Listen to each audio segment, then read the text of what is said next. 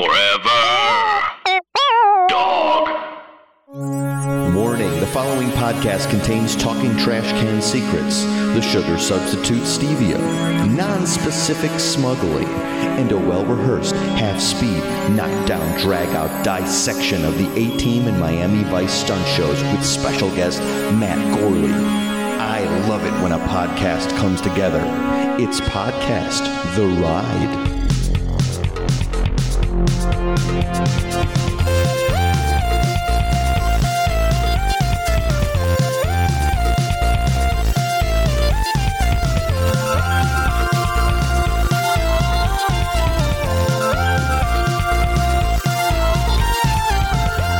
Welcome to Podcast The Ride, hosted by three guys who never get starstruck unless they are meeting the voice of a theme park trash can. I'm Scott Gardner, Jason Sheridan, Mike Carlson are here. Hi, yes. Hi. Yes, and that is what's happening today, among other things. We're happily joined by a luminary of both podcasting and theme parks, from Super Ego, from James Bond, and from Conan O'Brien Needs a Friend. Matt Gorley is here. Hi, guys. I feel Hi. like this is a long time coming. I mean, if ever there are two wheelhouses for me, I'm excited to be geez. here. No kid. The only thing where the list seems to rival your podcast list is the theme park Sadly. list. Yeah. No, these are the most excited, of the funnest of areas. I'm so glad we could talk about People it. have tweeted us a lot of like, you gotta have Gorley on. You gotta have Gorley on. Yeah, I've seen It's a like, lot of those. Yeah, Yeah. Oh, geez. yeah, we So will. great. Yeah. Well, and we got sort of like, I feel like we were like almost like set up on a podcast blind date by a listener who approached you somewhere and said, "When are you going to do Podcast The Ride?" Yeah. Which I was thankful to hear about. Which I think and I heard the response there was that you were curious about Waterworld, but Jordan Morris dove in and got there first. Yeah, I saw that, and that immediately hit me hard. That's real good. Oh, the podcast wars started new. Yeah. That was the real Sea War. Yeah. But I understood it. And I thought maybe that's an invitation for me to go one, maybe even two levels deeper. Yes, both. And this is really the bones of the like there could be no Waterworld, Alive, SeaWar Spectacular without the essential building blocks of Miami Vice and A-Team, Which are the burial ground, like the Poltergeist Native American stunt show spectacular burial ground on which Waterworld is on top of. Sure. And any problems that they encounter, if anyone were to get hurt, it is probably stemming from that they would dare to exile all the Crockett and Tubbs. Yeah, all the ghosts of the stunts I know. that happened. The bones of the poor man's B.A. Baracus will come out of the Waterworld Lake, because they were literally on the same grounds. I guess that's clear, but maybe some people don't know that. Yeah. Waterworld's from around 95, 96, I think is when they made that switch. I don't want to say 95. And Miami Vice before that and A-Team before that. It's been the sectioned off stunt area for the most part, properties that go longer than the thing that it is based on, especially well longer. Waterworld. Yeah. Because Miami Vice is still going in 94 when it's been off the air for 4 years. 4 years, I think. Both of them ran after until after their show had gone off the air. The show went till 1990? Yeah. Oh my God. What did they do with their fashions? Did they update them or? I don't know. Yeah. I don't know where they land. And seemingly in the live show, they started to get a little looser. Like they were like sort of like ponytail Crockett's. That's right. They let them hang a little bit, at least the ones you can see on YouTube. So I guess they weren't being held to the proper style standards. Right. There was no Crockett style standards. Yeah, 1995, like children watching the Miami Vice stunt show were just like, well, this is cool. I don't know what it is. Yeah. It's just neat. Yeah. And Waterworld's now like many generations deep. No idea. Before we get into all these excellent topics that you got into, we got to ask you about the history. I mean, there's a number of things. Push among them the soap opera beast. I'm not sure where to start. If you want to take us through because I think more than any guest we've had, you've been you've logged a lot of time in the parks. Yeah, I guess so. So I think it all began in 2001. I can't remember. I think it was right right after 9/11. Great. Would you say that's why you got into theme parks because of a transformation that happened? It was an inside job. Yeah. I got this job doing this thing called the Soap Opera Bistro at Disney's California Adventure, which was a soap opera themed restaurant based on the ABC soap opera. So every room of the restaurant was a different set, like a mansion, a wharf, a surgery room. And so there was this group of improvisers, and we all came from the same circle. So it was like my best friends. We were all doing this thing where you'd go in once an hour for about 10 minutes, improvise a soap opera scene while people are eating, and you'd like put your hand on the shoulders of some woman and go like, my wife Monrovia here left me, and and the people just ate it up. You were wearing doctor's scrubs all day. It was the easiest job I will ever have. It was a union performer's job. Wow. And then also the park was doing so poorly that we'd come in for like a 10 o'clock shift and they go, we're not going to open till 5, so just go ride some rides. And it was a union job, so you'd be paid for it. And this is really how Super Ego started, because I had already had my friend Jeremy that I do Super Ego with. We were already friends, but Mark, we all kind of would just have so much downtime that we would just goof off with each other and straight man each other for bits and things like that. And we all became fast, close friends. And then Soap Opera Bistro didn't last that long. I was going to say, I don't even know how. That's that's opening day California Adventure, early stuff. Yeah. Did you last till the end of it? Yeah. Wow. Well beyond, because that closed fairly early. And then basically everybody who was doing that job transitioned to a new show called Department of Untapped Hilarity. Duh. For sure. Yes. Yeah. I have questions about duh. And actually that first was something called I think it was called the Wrong Brothers instead of the Wright Brothers, which took place in the aviation area. And we were like airplane mechanics doing improv on the street. Yeah. God, I'm just remembering a lot of this now. Narrow area. I know. And Erin Hayes from all kinds of TV, she was part of it. Wow. Chris Tallman, Jeremy, Mark from Super Ego. I'm trying to think of other people that some people took off. I forget. Was it like sort of random auditioning for this, or were they aware of your pocket of people as we should reach out? It was random auditioning, but the guy who was basically running it all, Frank Maciel, was a friend of ours, so it was kind of like he pulled from the talent pool that I think he knew. Okay, sure. And then that turned into Department of Untapped Hilarity, which was the big stage show in California Adventure where we dressed like Mormons on a mission and rode bicycles to each set. It was so strange. But then we did like a Whose Line Is It Anyway type show for about 20 minutes. And that was really fun and did fairly well. But then they shut that down too. And then I moved to I did Laughingstock. I did Billy Ho and the Hillbillies briefly. I did Push the Talking Trash Can for years. And then I taught improv workshops through their entertainment program and education program. And that was basically my run. Wow. Oh, geez. So you'd facilitated anything that was improv-y around the party, which there is a lot of stuff. When you add all that up, and even down to the characters or the walk-around characters, it's improv. Star Wars, there's so much improv going on. Yeah. It is you forget what a big hub of. Yeah. It's one of the maybe the only, in a way, real world applications of here's a place where improv is needed. One of the few you get paid to improvise. Right. And it was a great job because I was in my 20s when I started, and I think it was I want to say it was $20 or $25 an hour, and you got full benefits. Wow, pretty good. Yeah. Jeez. Wow. Yeah. And much better, by the way, than I will get to. There were some labor disputes in the A-Team stunt show. That's one of the only Google results. There's not a ton online for the A-Team stunt show, but they were they would have been more than happy with those rates, and they were doing they were hurting themselves. They were risking their lives every day. And I think maybe Universal. I could speak to this as a tour guide. I think maybe the Disney pay is for performers is superior to Universal potentially. Because there's also wasn't there a guy, at least in the Wild West stunt show, and there were 2 incarnations of that. That one guy fell off the zip line and broke his neck. Oh, Jesus! I remember that happening too. Really? Yeah. Oh man, I don't know that one. Yeah. Wow. Yeah. No injuries on the job for you.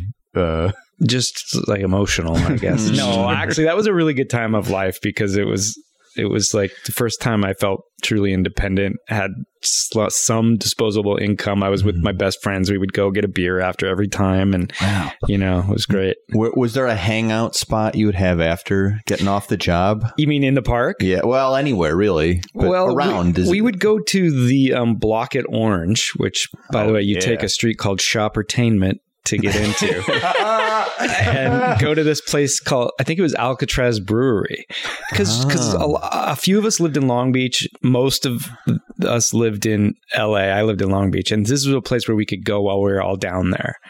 And, wait out traffic, which is considerable. Yeah. You're pretty trapped down there for sure. Wow. Block at Orange, solid. They got the Sagebrush Cantina now. Oh, the creepy mannequins outside. Excellent El Torito. You know, the massive El Torito. Have we been in that El Torito? I don't believe so. We went to one. We went to one by the John Wayne. Okay, we've been to a different El Torito down in Orange County. El Torito. Well, you got to hit them all because they're just vastly nuanced. They're like the Fry's electronics store. They're just way different. Themes. Oh yeah. Ooh, hey, stay tuned for that one. I can't build up our eventual Fry's episode. We're doing a Fry's episode. Are you? Yeah. Oh, for sure. It's themed. That's themed entertainment. Yeah. That's true. Oh there's my God. There's a radical amount of theming in all of them. Yeah. They're all totally different. Yeah. Like Roman space.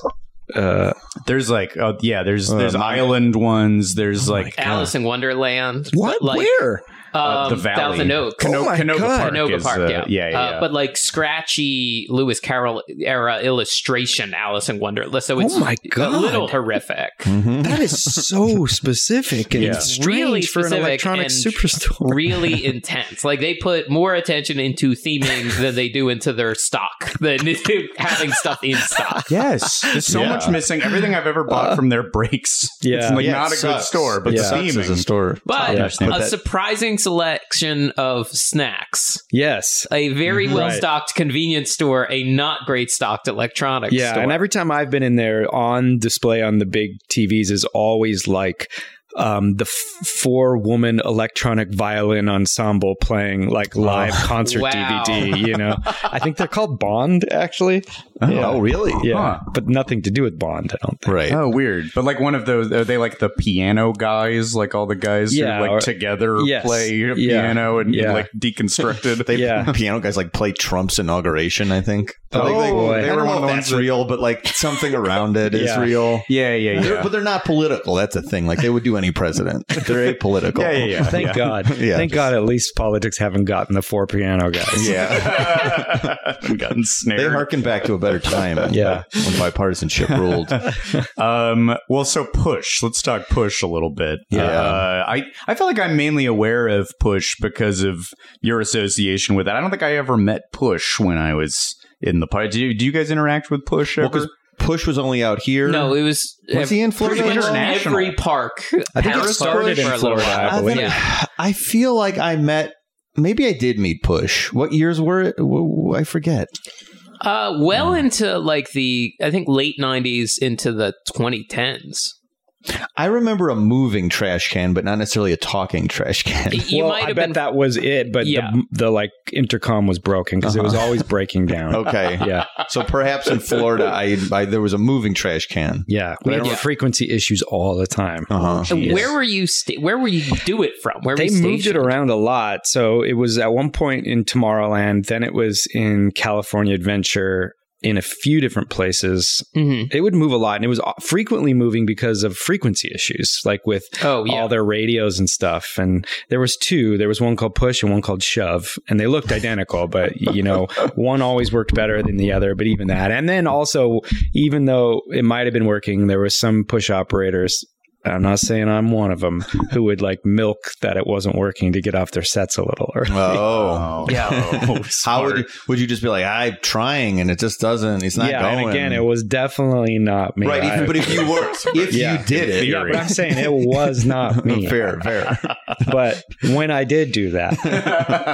And were you far away in a room where you were watching a camera, or were you close by? You're very close by. You got to wear your own. Oh, this is the great great thing. So this was another union job, and you got to wear your own clothes, and then they had to pay you for wearing your own clothes, so you got an extra bonus. Oh, wow. You get a Yeah. bump. Sure. Yeah, so you'd wear like a ball cap and you just wore like a lavalier mic, but instead of putting it on your lapel, it would run down your sleeve like under a watch into your hand like this. Like you just kind of have a semi-closed fist, and then a duffel bag over your shoulder with the controller on your right hand. And so I just kind of put my hand up to my mouth like this. Oh, wow. And then I would only have to talk like this, and it would modulate my voice up. And I was usually I could get as far away as I wanted, but if you get really far away, you can't hear what the people talking to Push are saying, because Push had no two-way microphone. Oh, you got nothing in your ear. No, so I had to be close to hear them live. And so I would usually just, whoever it was talking to, I'd stand somewhat behind them, and they couldn't hear me because the microphone or the speaker was louder. But the parents all knew. Most people would. I didn't try to hide that much. You know? Yeah. Yeah, you looked like Serpico. You looked like a plainclothes cop wearing a wire. Yeah, I mean, it definitely must have looked creepy with a guy in his hand in his bag. Maybe that's why they stopped doing it, because it was probably like, oh God, who's this? Watch out for Push's friend.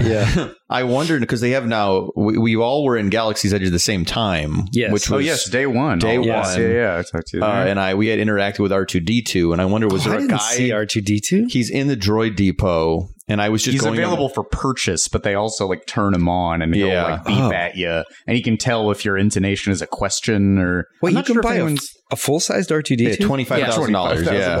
Yeah. Wait, they're selling something for $25,000? It got some weird press in that, it was almost like a weird, like a novelty bragging point of the place. That if you really want to throw down, there's a $25,000 item. Yeah. I think I saw him. You saw the control person I saw the controlling? guy. Oh, because that's what I was wondering. Was there a person behind me? Because I think I did so. at least, but I think he was fully in cast member garb. Because that's a tiny room. It's in the tiny room where I bought Rex, so he was sitting over there. Hey, there he is. Rex? He was bad. He's in the corner looking at the wall. Yeah. Wow. Oh my God, he's Blair Witching it. Yeah. The dog doesn't like him either. Oh, really? Oh, that's too bad. Well, when he wheels around. Oh, yeah. I haven't done a lot of interacting with. I have carpet too, so Rex can't get far. But Rex is really not a pre-push, similar to push. You need a BB-8 for carpet, right?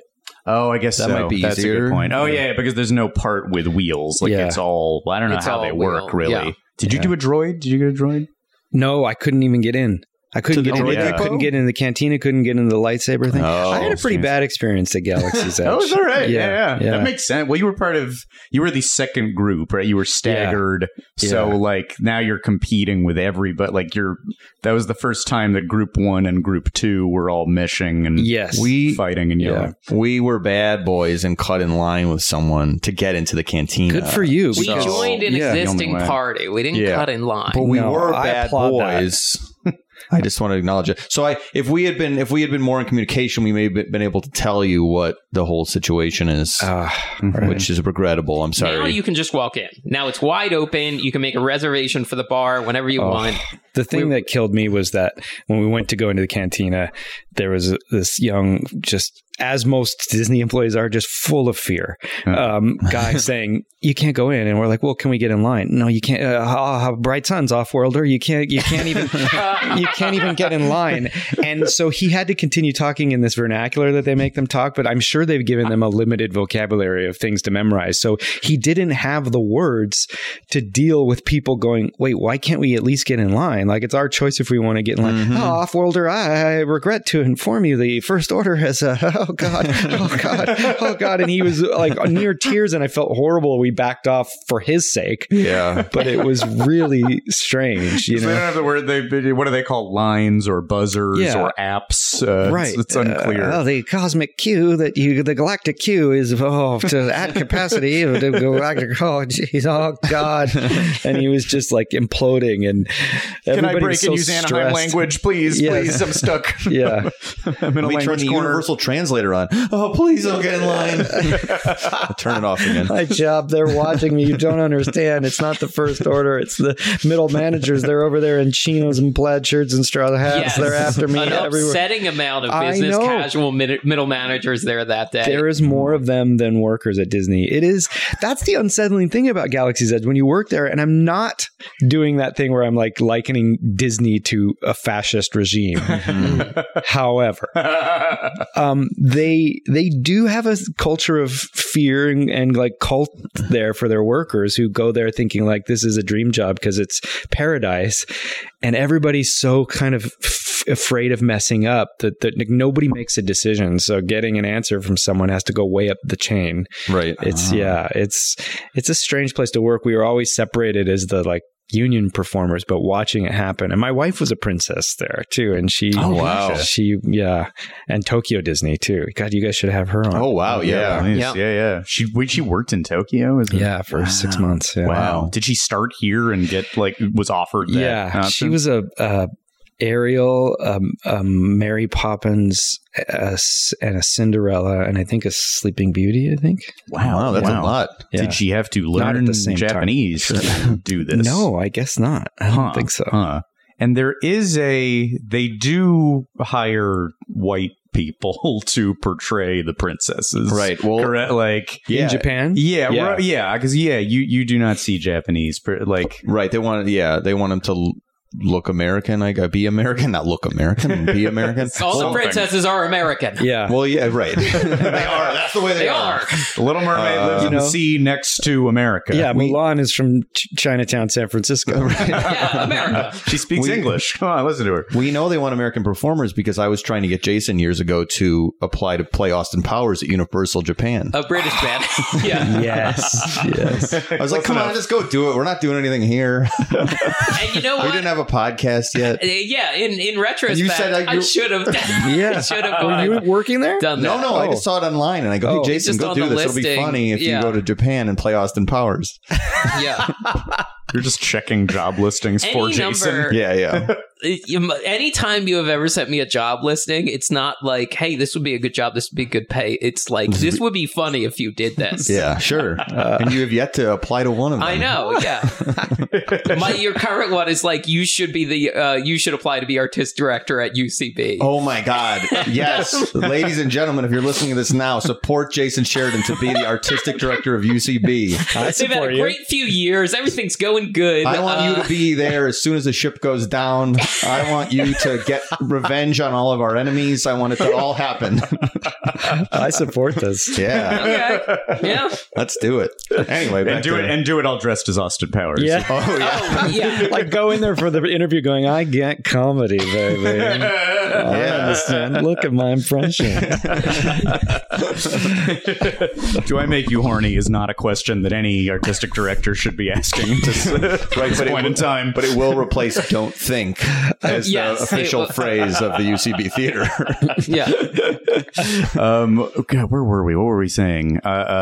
Japanese princess. Oh my God. So wait. So okay. But because you were governed by the union, so you were outside of you're not saying Gestapo-like tactics of the rest of the Disney.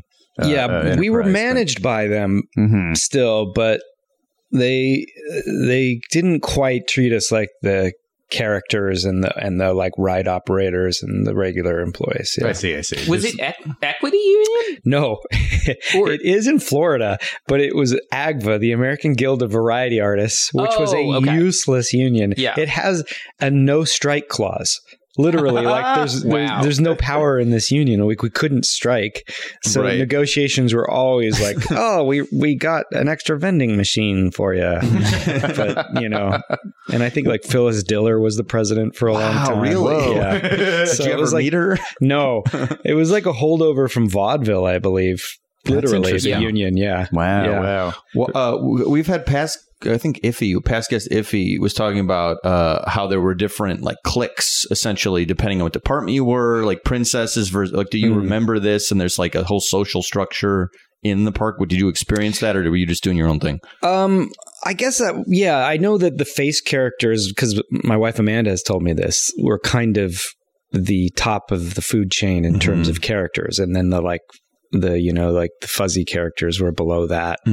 So, and then we were disconnected from it all, but I'm imagining we were higher on the food chain because I know all those people wanted to be AGVA. Like the goal was always to be an AGVA. That's what you're called, an AGVA, because you got good pay and you got, respect. And I say that loosely. Sure. Yeah. Respect in your aviator stained overalls. Yes, riding a bicycle. Fix this plane up. Was there any job in the park that you were like gunning for ever, or was it just not in the realm of it? Were you even just like, I want to do a day of Haunted Mansion or something? Because that always seemed like fun. No, I think it was the reason I think back on it so fondly is that it was the easiest job. Yeah. It required nothing. Like, it's a job that you truly left behind the minute you clocked out. Mm-hmm. And if anything, if you carried it with you, it was something like you're still hanging out with your friends. Mm-hmm. There was no pressure, no high stakes. It was so breezy, and like the stakes were so low because I guess some people that don't do improv, it would make them tense, but anybody that does, it was the lowest stakes improv. You were often reusing a lot of the same theme park jokes. Right. It was not high art in any way, but it worked so well that the people loved, like Push alone, people just ate it up. I don't know why they still don't do Push. It's one person on a job, and it gets so much for its, like investment. And like pulls people out of lines and crowds for a while. Yeah. Like this will eat up 50 people for this run of time and delight them. And I would get these huge crowds and circles just surrounding this trash can. And like the kids were in awe. The parents were laughing. I probably couldn't do a lot of the things I was doing at the time because like I would make the trash can like flirt with people or bump into the other trash can and go like, Sheila, why did you divorce me? And like hound people for their churros. I was like, like to borderline harassment of like throw your god dang churro away. So Push would have been canceled. Yes. I would have been fired. Today I would have been fired, I'm sure. Push the problematic trash can. Yeah.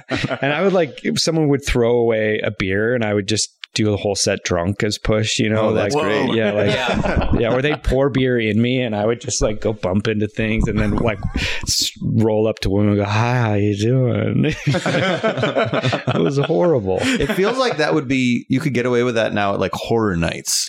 Yeah. They should do a Push trash can at horror nights. Yeah, they should. And then he could say, what on this, we did an episode of, I guess it's actually coming out, the Starway. And like they can mention weed on the announcements. They can be like, don't smoke on the Starway. Even weed or something. Like they can say weed, which is crazy. So bald-faced. I know there were times where like a lot of kids would kick it, like preteens would like kick it. And sometimes their parents were there. And I would just flat up roll up to the parents and go, why aren't you doing something about your child? Do something about your child. And then I would get the rest of the crowd to shame those parents. Wow. And it was just, sometimes it got That's tense, great. Yeah.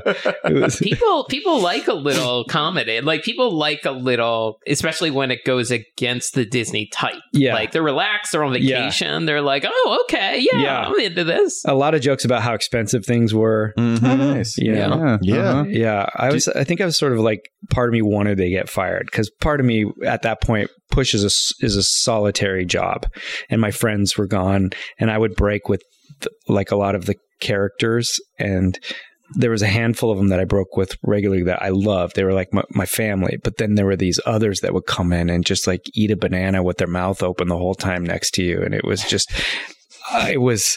and they'd always like put on a Disney movie on your break in the break room and you couldn't escape it. And I started to go a little crazy. And so there was part of me that was like, I want to get fired.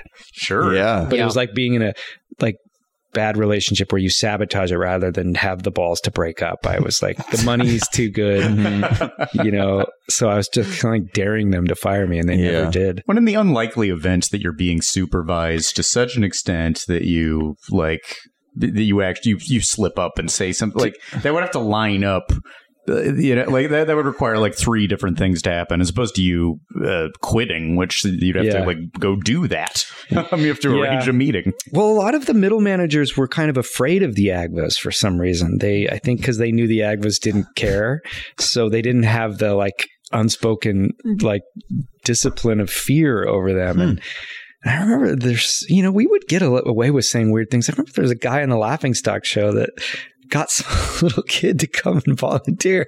And he was talking to this character, Clem. And he's like, this kid's the only one with nuts enough to challenge you, Clem. On full mic, you know? And like, I remember another guy was like, Jesus Christ. They never meant to do it, but it would come out. Or like, we were doing an improvised song about Aladdin, and my friend Gail, she's like, I want you to come into my cave of wonders. Like all this sexual, like we do a lot of sexual innuendo. And it was fun. I mean, we had so many regulars, like I hesitate to call them stalkers, but they were like anywhere from just super Disney fans that would come to every show every day to like special needs people that were dropped off as a cheaper way of care. Right. We'd see this at Universal as well, where special needs people were dropped off often in groups of 2, and they were just given annual passes because it was cheaper to have them be at the park all day than to have specialized care. Shipping can make or break a sale, so optimize how you ship your orders with ShipStation. They make it easy to automate and manage orders no matter how big your business grows. And they might even be able to help reduce shipping and warehouse costs. So optimize and keep up your momentum for growth with ShipStation. Sign up for your free 60-day trial now at ShipStation.com and use the code POD. That's ShipStation.com with the code POD. Hey, it's Kaylee Cuoco for Priceline. Ready to go to your happy place for a happy price? Well, why didn't you say so? Just download the Priceline app right now and save up to 60% on hotels. So whether it's Cousin Kevin's Kazoo Concert in Kansas City, go Kevin, or Becky's Bachelorette Bash in Bermuda, you never have to miss a trip ever again. So download the Priceline app today. Your savings are waiting. Go to your happy place for a happy price. Go to your happy price, Priceline. And they were lovely, wonderful, but you'd see them every day and they'd volunteer every time and like, or yell your jokes out before you could get them out. But that was more my fault or our fault for reusing the same jokes. Being so we found a pattern. Yeah. But this can also be rare in comedy, is like an audience who's happy to be there, or like an audience who, you know, really wants to be, because it's like, well, I already paid for that. This is free. I can sit down, like it's at true. the very least. And they actually somehow liked repetition. They almost didn't like new things. You know, you could imagine your everyday Disney guest who comes every day is probably into things not changing. Like they like the stability, you know. Oh yes, the internet makes that very clear when they try to like just move a plant or something. Just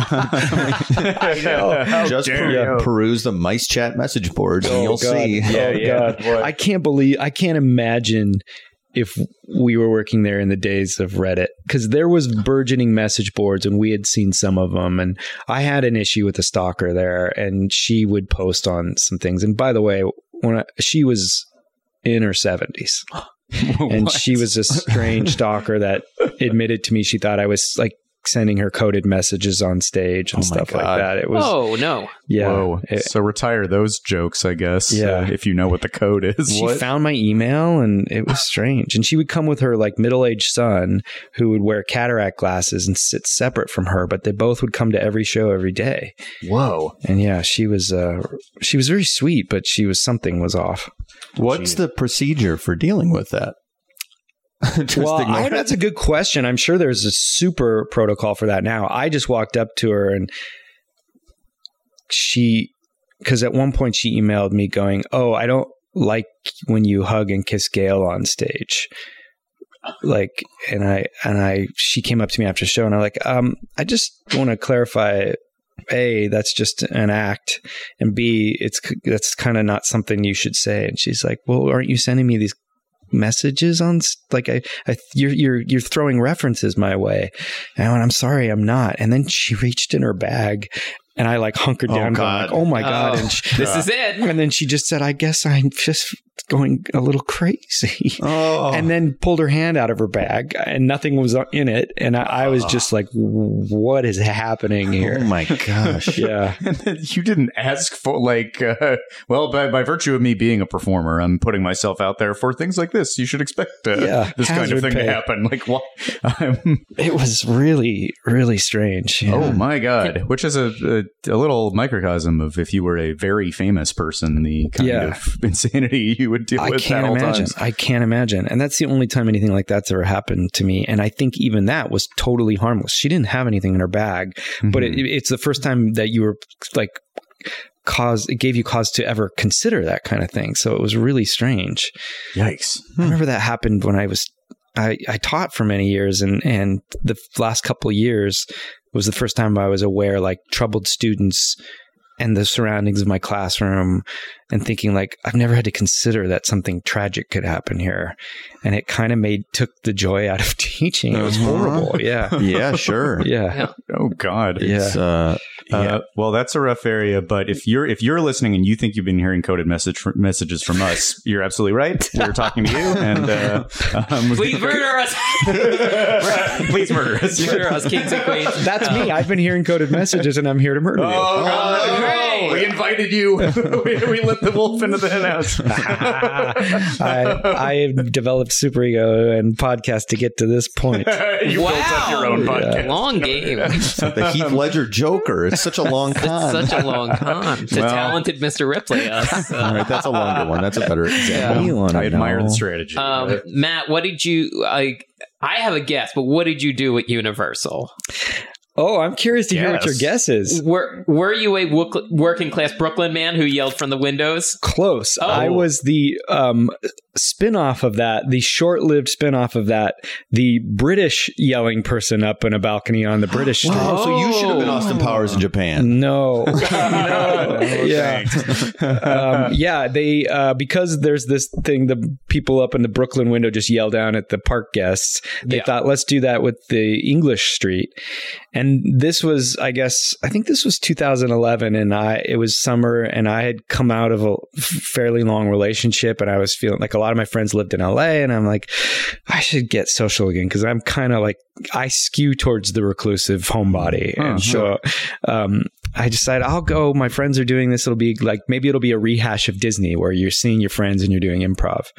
And then I went that day and auditioned, and then for the first day of orientation, we all had to stand up and introduce ourselves, and my wife stood up, and I remember literally saying, "Uh-oh, like, who is that?" And we hit it off that day. We hit it off, and we're basically like, she's like, it was crazy. It was one of those true, like, I don't want to say like love at first sight, but we both were all in somehow. I don't know how it happened or what. Whoa. And so we worked that summer together, and we were the first ones to open that show the first day together.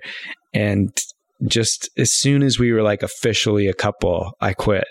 Because I didn't really want to do that job. And I'm like, oh my God, not only did I get to see my friends, but I think I met my wife. And so, like, I don't need this job anymore. Wow. And got out of there. She worked there a little while longer. And then she also did the special effects show and the Jurassic Park dino expert or whatever it is that walks around. Oh, yeah. Wait, what was were you with a dinosaur for that? Or I think there was like a cart that you had like animatronic puppet dinosaurs. Oh, the egg. I think it was like the egg. hatch. Yeah, the hand puppet egg. Yes, that's right. And now it's much more advanced. Like you saw the full-sized raptor, full-sized triceratops. Yeah. I want to say it was called Dino Chasers, but is that something else? Is it? That sounds like something else, but maybe, I don't know. That's a cartoon I watched as a kid, I think. Maybe, yeah. You watched all 3 seasons and yet don't remember a drop of it. I don't. Yeah. Anyway, there's a movie coming out, I'm sure. Yeah. I am the gateway to so many people if you want them, like Mark, Jeremy, Amanda. They all had so many jobs at theme parks. Like, I'm trying to think. Wait, Mark was the mayor? Is that of Disney? Yeah. Probably.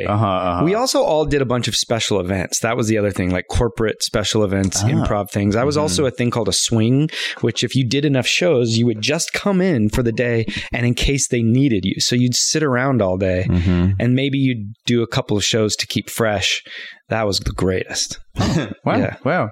Did you guys then like sort of fall in love wearing like monocles and bowler hats, and she's missing it's teeth? Worse than that. Yeah. So originally, yes, it was like a tweedy upper class British man and a posh woman, but they for some reason wanted to do away with that. So she was dressed like a Spice Girl and I was dressed like Keith Richards. It was awful. It was truly awful. How did it compare? Like work? Like Universal, I don't think is union. It was union. It was union. Yeah. Okay. Yeah. They do have a small union section. Yeah. I was thinking when you were talking about the Disneyland union that there was I just remember there was a lot of grumbling when I was a tour guide of that at one point in time, like before 1995 or something, the tour guides and the drivers were in the same union, and then the guides were like, we need to be our own union, and that caused the rates to go to like half of what the drivers make. So if there hadn't been the split, because the drivers do great and they should, because that's real work that they're doing, because if they aren't doing the tram, they're like driving equipment around for the studio. So they should be getting, but for some reason the like union happily walked off a cliff and cut their wages in half. That sounds about right. I bet you it was AGVA. Yeah, it could have been. Yeah. I forget what I was then. What were my tiny paychecks? What TV legend was your head of your organization? Well, there was. I don't know if I should say the. I was just trying to. Well, no, he wasn't a union person, but there was like one of the higher ups in the tour guide program was the youngest son on The Nanny. Oh, really? Wow. Still there. He was at the Jurassic World Open. I didn't say hi. Oh, my God. Yeah. Gosh, you've been keeping this secret from us for years now. Very important info. But he's not a union. He's not a person causing he's not the man causing the wages to stay low. So let me make that very clear. He was very nice. But he was not some AGVA crony. But so this is insane. The way specific Spice Girl or the general?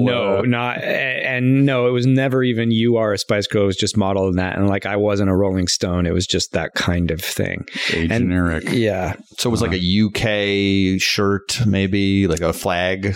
I have a picture I'll show you. Actually, I think in the picture, it was our first day working, I think. I actually think she might have still been the posh lady, but I was the rocker for some reason. So I had like a wig with a headband and scarves and like a tight shirt and tight leather pants. It was awful. I'm tempted to ask, is there a chance you remember how the voice sounded? I think it went a little bit like this, Governor. Yeah. What are you doing down there on the street? Hey, go run and get me popping corn. That's really, that's great. I would enjoy the hell out of that. If I walked by today. Would you harmlessly make fun of people's clothing or hats? Yeah, I think so. Because it was blazing hot, though. Because it was summer and we were in the direct sunlight. Sure. Everything is entirely polyester. Yeah. Nothing breathes. Yeah. Yeah. So you're tapping into get him to the Greek mania. Yes. It's happening, really. Definitely had that feel, yeah.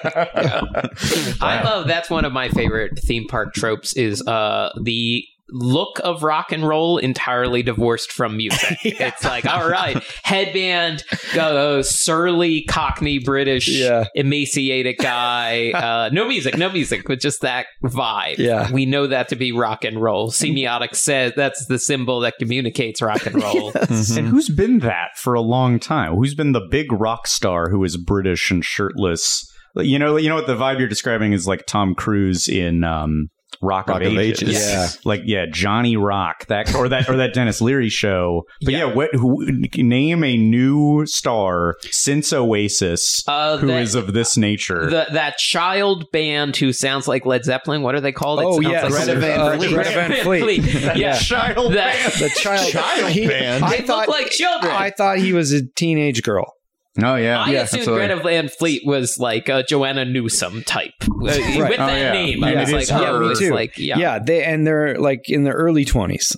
Yes, and the little singer, he's adorable, and he's just so fresh faced. Mm-hmm. He's like Annie. He's like Orphan Annie. Yeah. The black smoke rises. And then that song is so goddamn catchy too. Well, I saw them on Saturday Night Live, and I remember feeling the same way when I saw Future Islands on Letterman, going, "What is happening?" And I will investigate this for hours. And I did. I went down such a Future Islands rabbit hole after seeing that. Have you seen that when he was on Letterman? Yes. And he's doing that like speed skating dance and like this, and looks like Brando in the 50s, but not as well put together. And I love him. Yeah. I did a similar shorter research on Greta Van Fleet, and the first article was like, Greta Van Fleet says they do not like to be compared to Led Zeppelin. That's like every the worst article. result. Yeah. Every And that's their article. own fault. Yeah. I don't like to go to the grocery store, but look, some things are You can't avoid it. yeah. What do you want?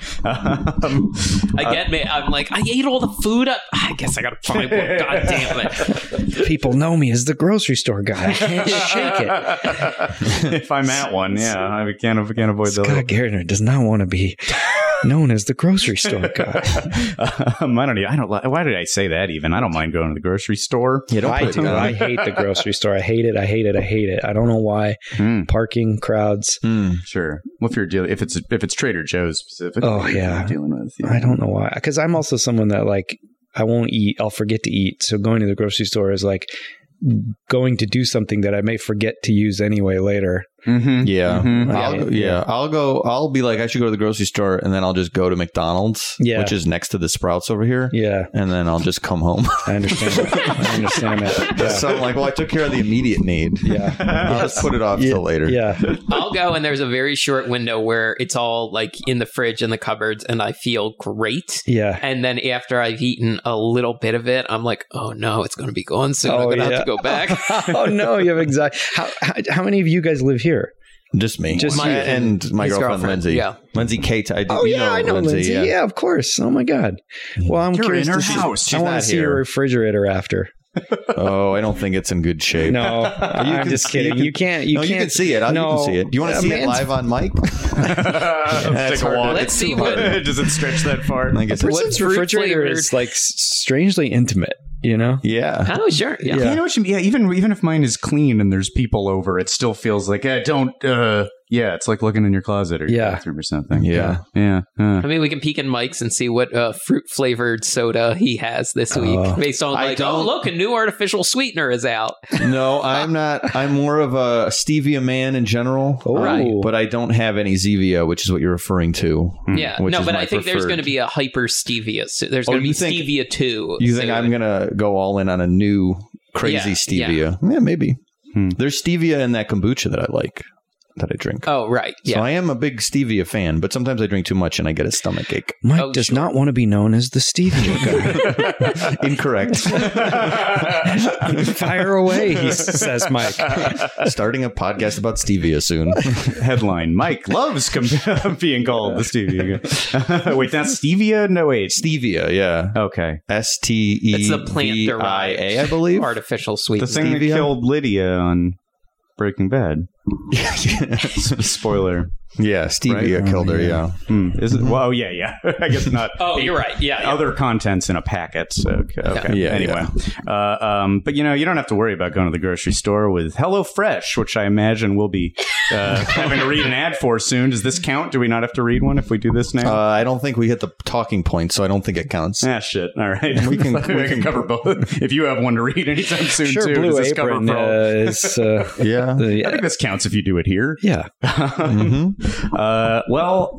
Miami Vice, I guess we could start, but hey, we can make our way from Little Britain or whatever you call that Yeah. mostly unused UK zone over there. Yeah. Let's keep walking down to the stunt zone, but also into the past. Oh man. Into- Okay. So I grew up in Southern California in Whittier, which was fairly close to Disney, a little farther from Universal. So for my birthday, I always had my dad take me to Universal. I was more interested in that because also we got to go to Disney through his work once a year, like have the park just for the gas company. And that was cool. And I would end up at Disney probably 2 or 3 times a year, but Universal to me was like the movies. It was so exciting. It felt more grown up in some A little bit, way. yeah, yeah. When I talk about this, we thought it seemed like cooler, edgier up there. Yeah. And maybe more at the time, certainly, and Miami Vice included, more recent properties. You feel like you're, going into your favorite show of right now as opposed to like a fairy tale from the 50s. Yeah, there was no characters really.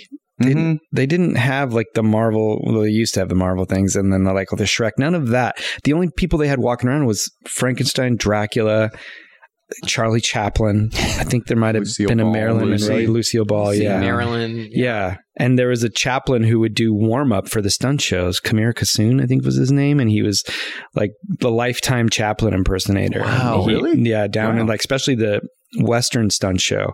God, there's also the Conan one. Yeah, that was amazing. At one time, there was 5 shows and the tram tour, and that's what you could go see at Universal. There was like, oh wait, let me see if I can name them. Yeah.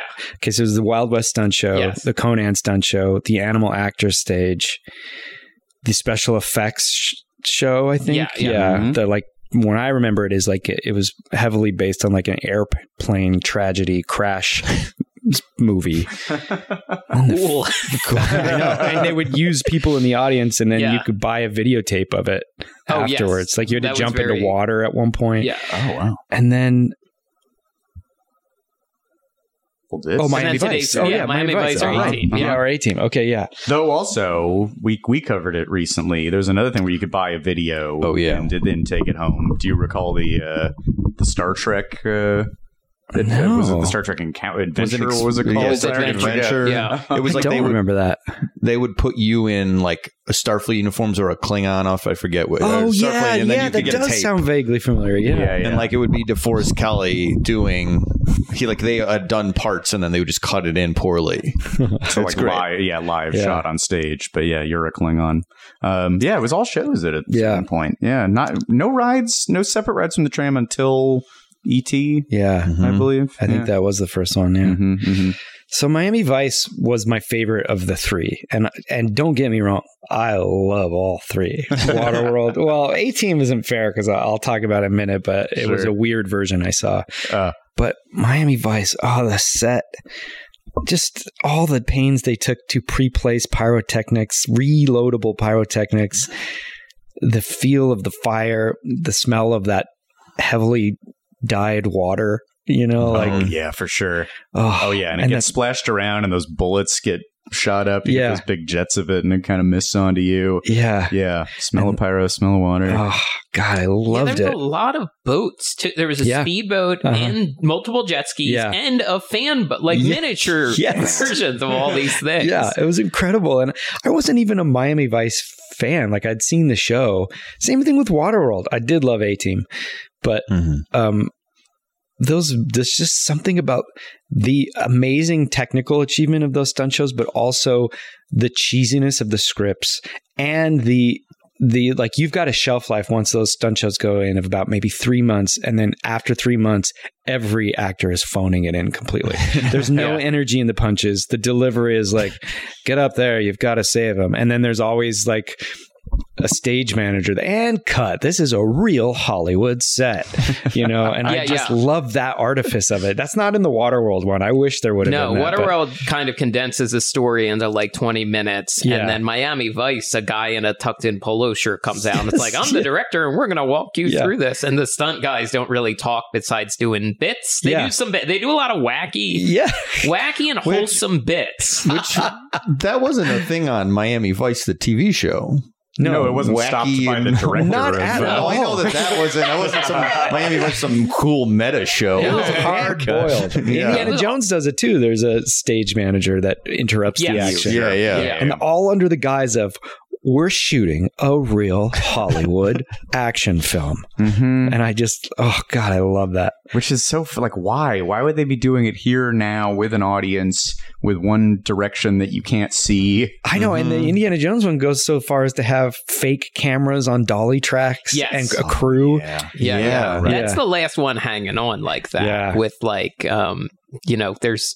It's just them narrate, they're the MC. They move the action along, and then the stunts happen. Waterworld, I mean, a lot of that dialogue is cued from the booth, and they have to hit every mark. And then there's always the thing at the end now where they give the credits of the stunt workers, who's from CSI Miami, and they've just done some stunt work on there, and so we do these series of stunt spectacular sketches on Super Ego, and they're all based on just stopping the action and narrating it through the stage manager that is just the most needless role.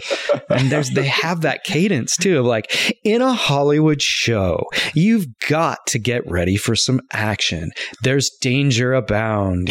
And it's just this weird cadence that must not be taught but is somehow assumed, and I can't understand why. It's like the same thing as like modern prayer cadence of, Father God, we just want to thank you. We only want to praise you. We just merely want to thank you. And it's the same vernacular, and it's like an unspoken dialect. And I'm fascinated by those like miniature subsets of society that speak in the same way, but no one ever acknowledges it. Where like one person genuinely talked that way like 70 years ago, and everything's been an imitation of that person ever since. It exists in medical waiting room people when they come in for Matthew, right this way, for Jonathan, or like hotel concierges, like, I'm sorry, we're fully committed. They don't say we're full, but like there's these weird vocabulary usages that just get set into it, and I know that's what you had me on here to talk about. I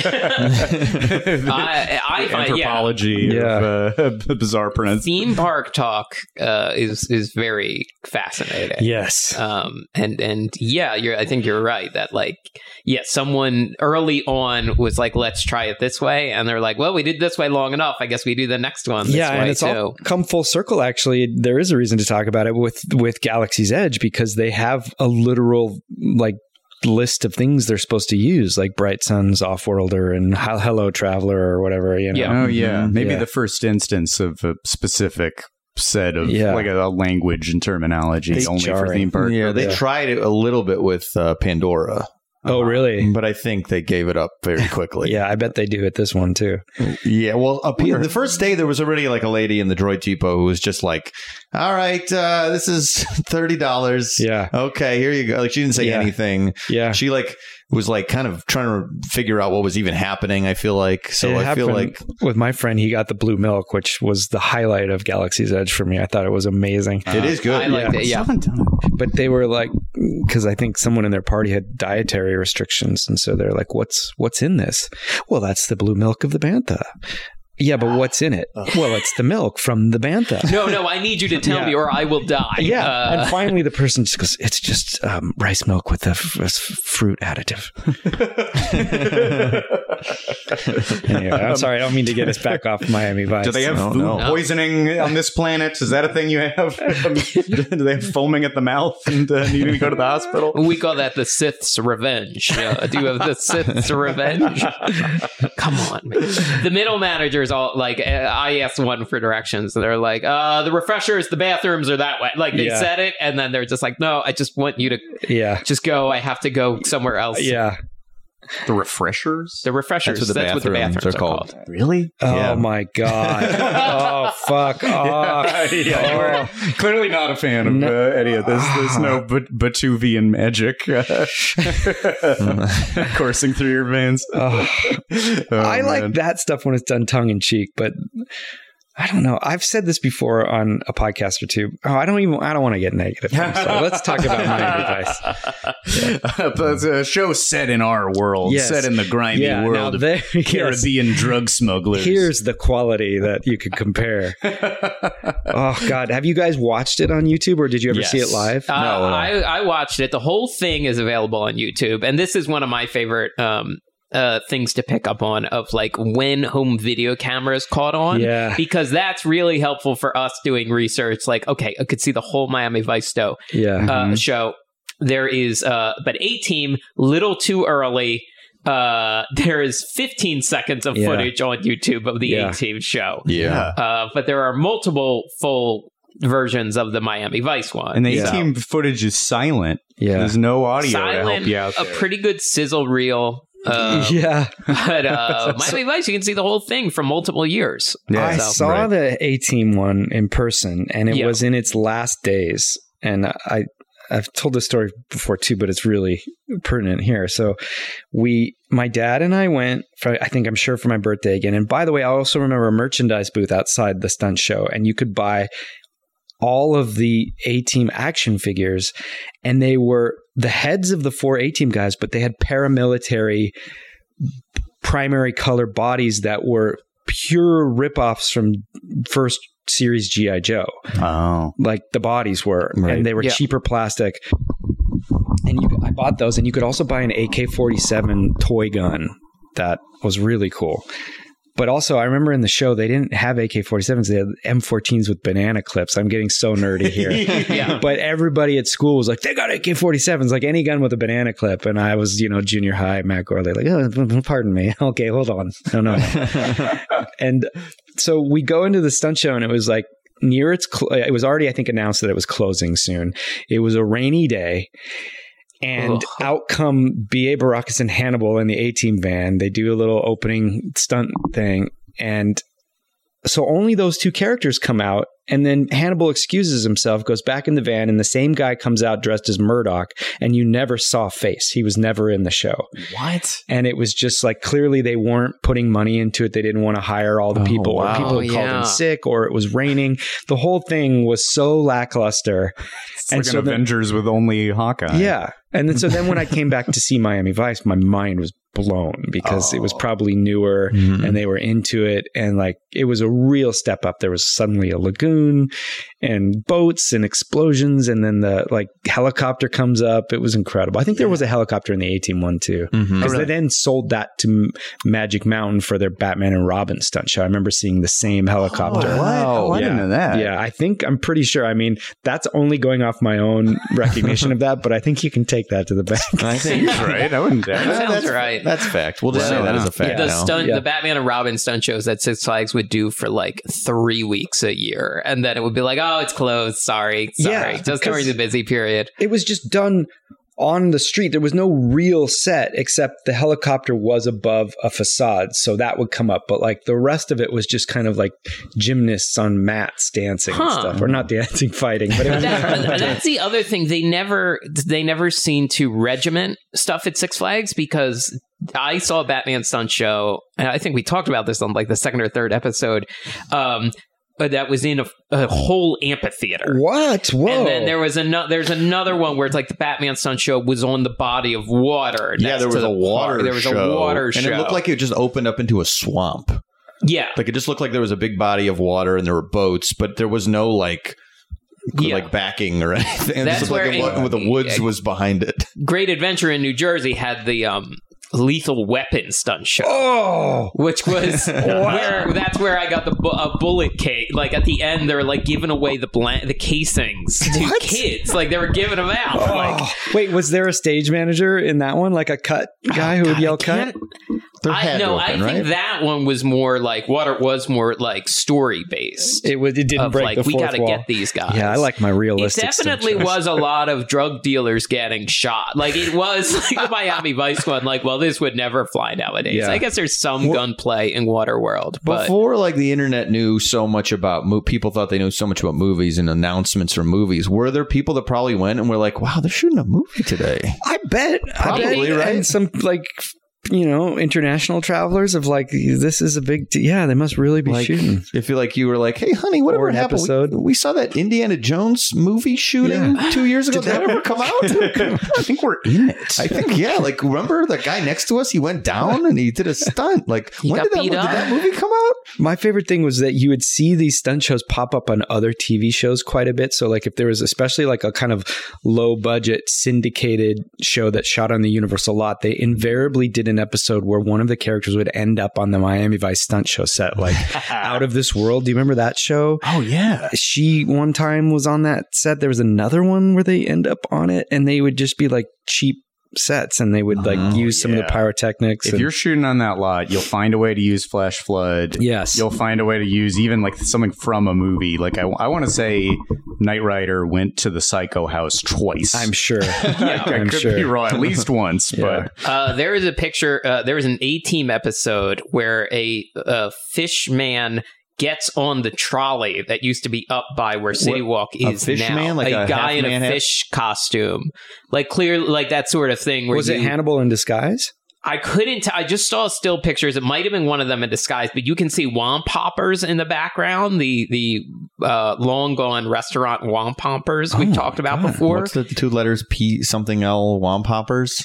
What used to be Sagebrush Cantina, the second Sagebrush mentioned today. Yeah. There was this weird, like, old-timey restaurant called Womp Hoppers. There was a restaurant themed after it was supposed to be a wagon wheel factory, and a guy walked around who was very much like a Dreamfinder and literally played by the same guy who played Dreamfinder, a guy in a beard, like, I'm H.L. Womp Hopper.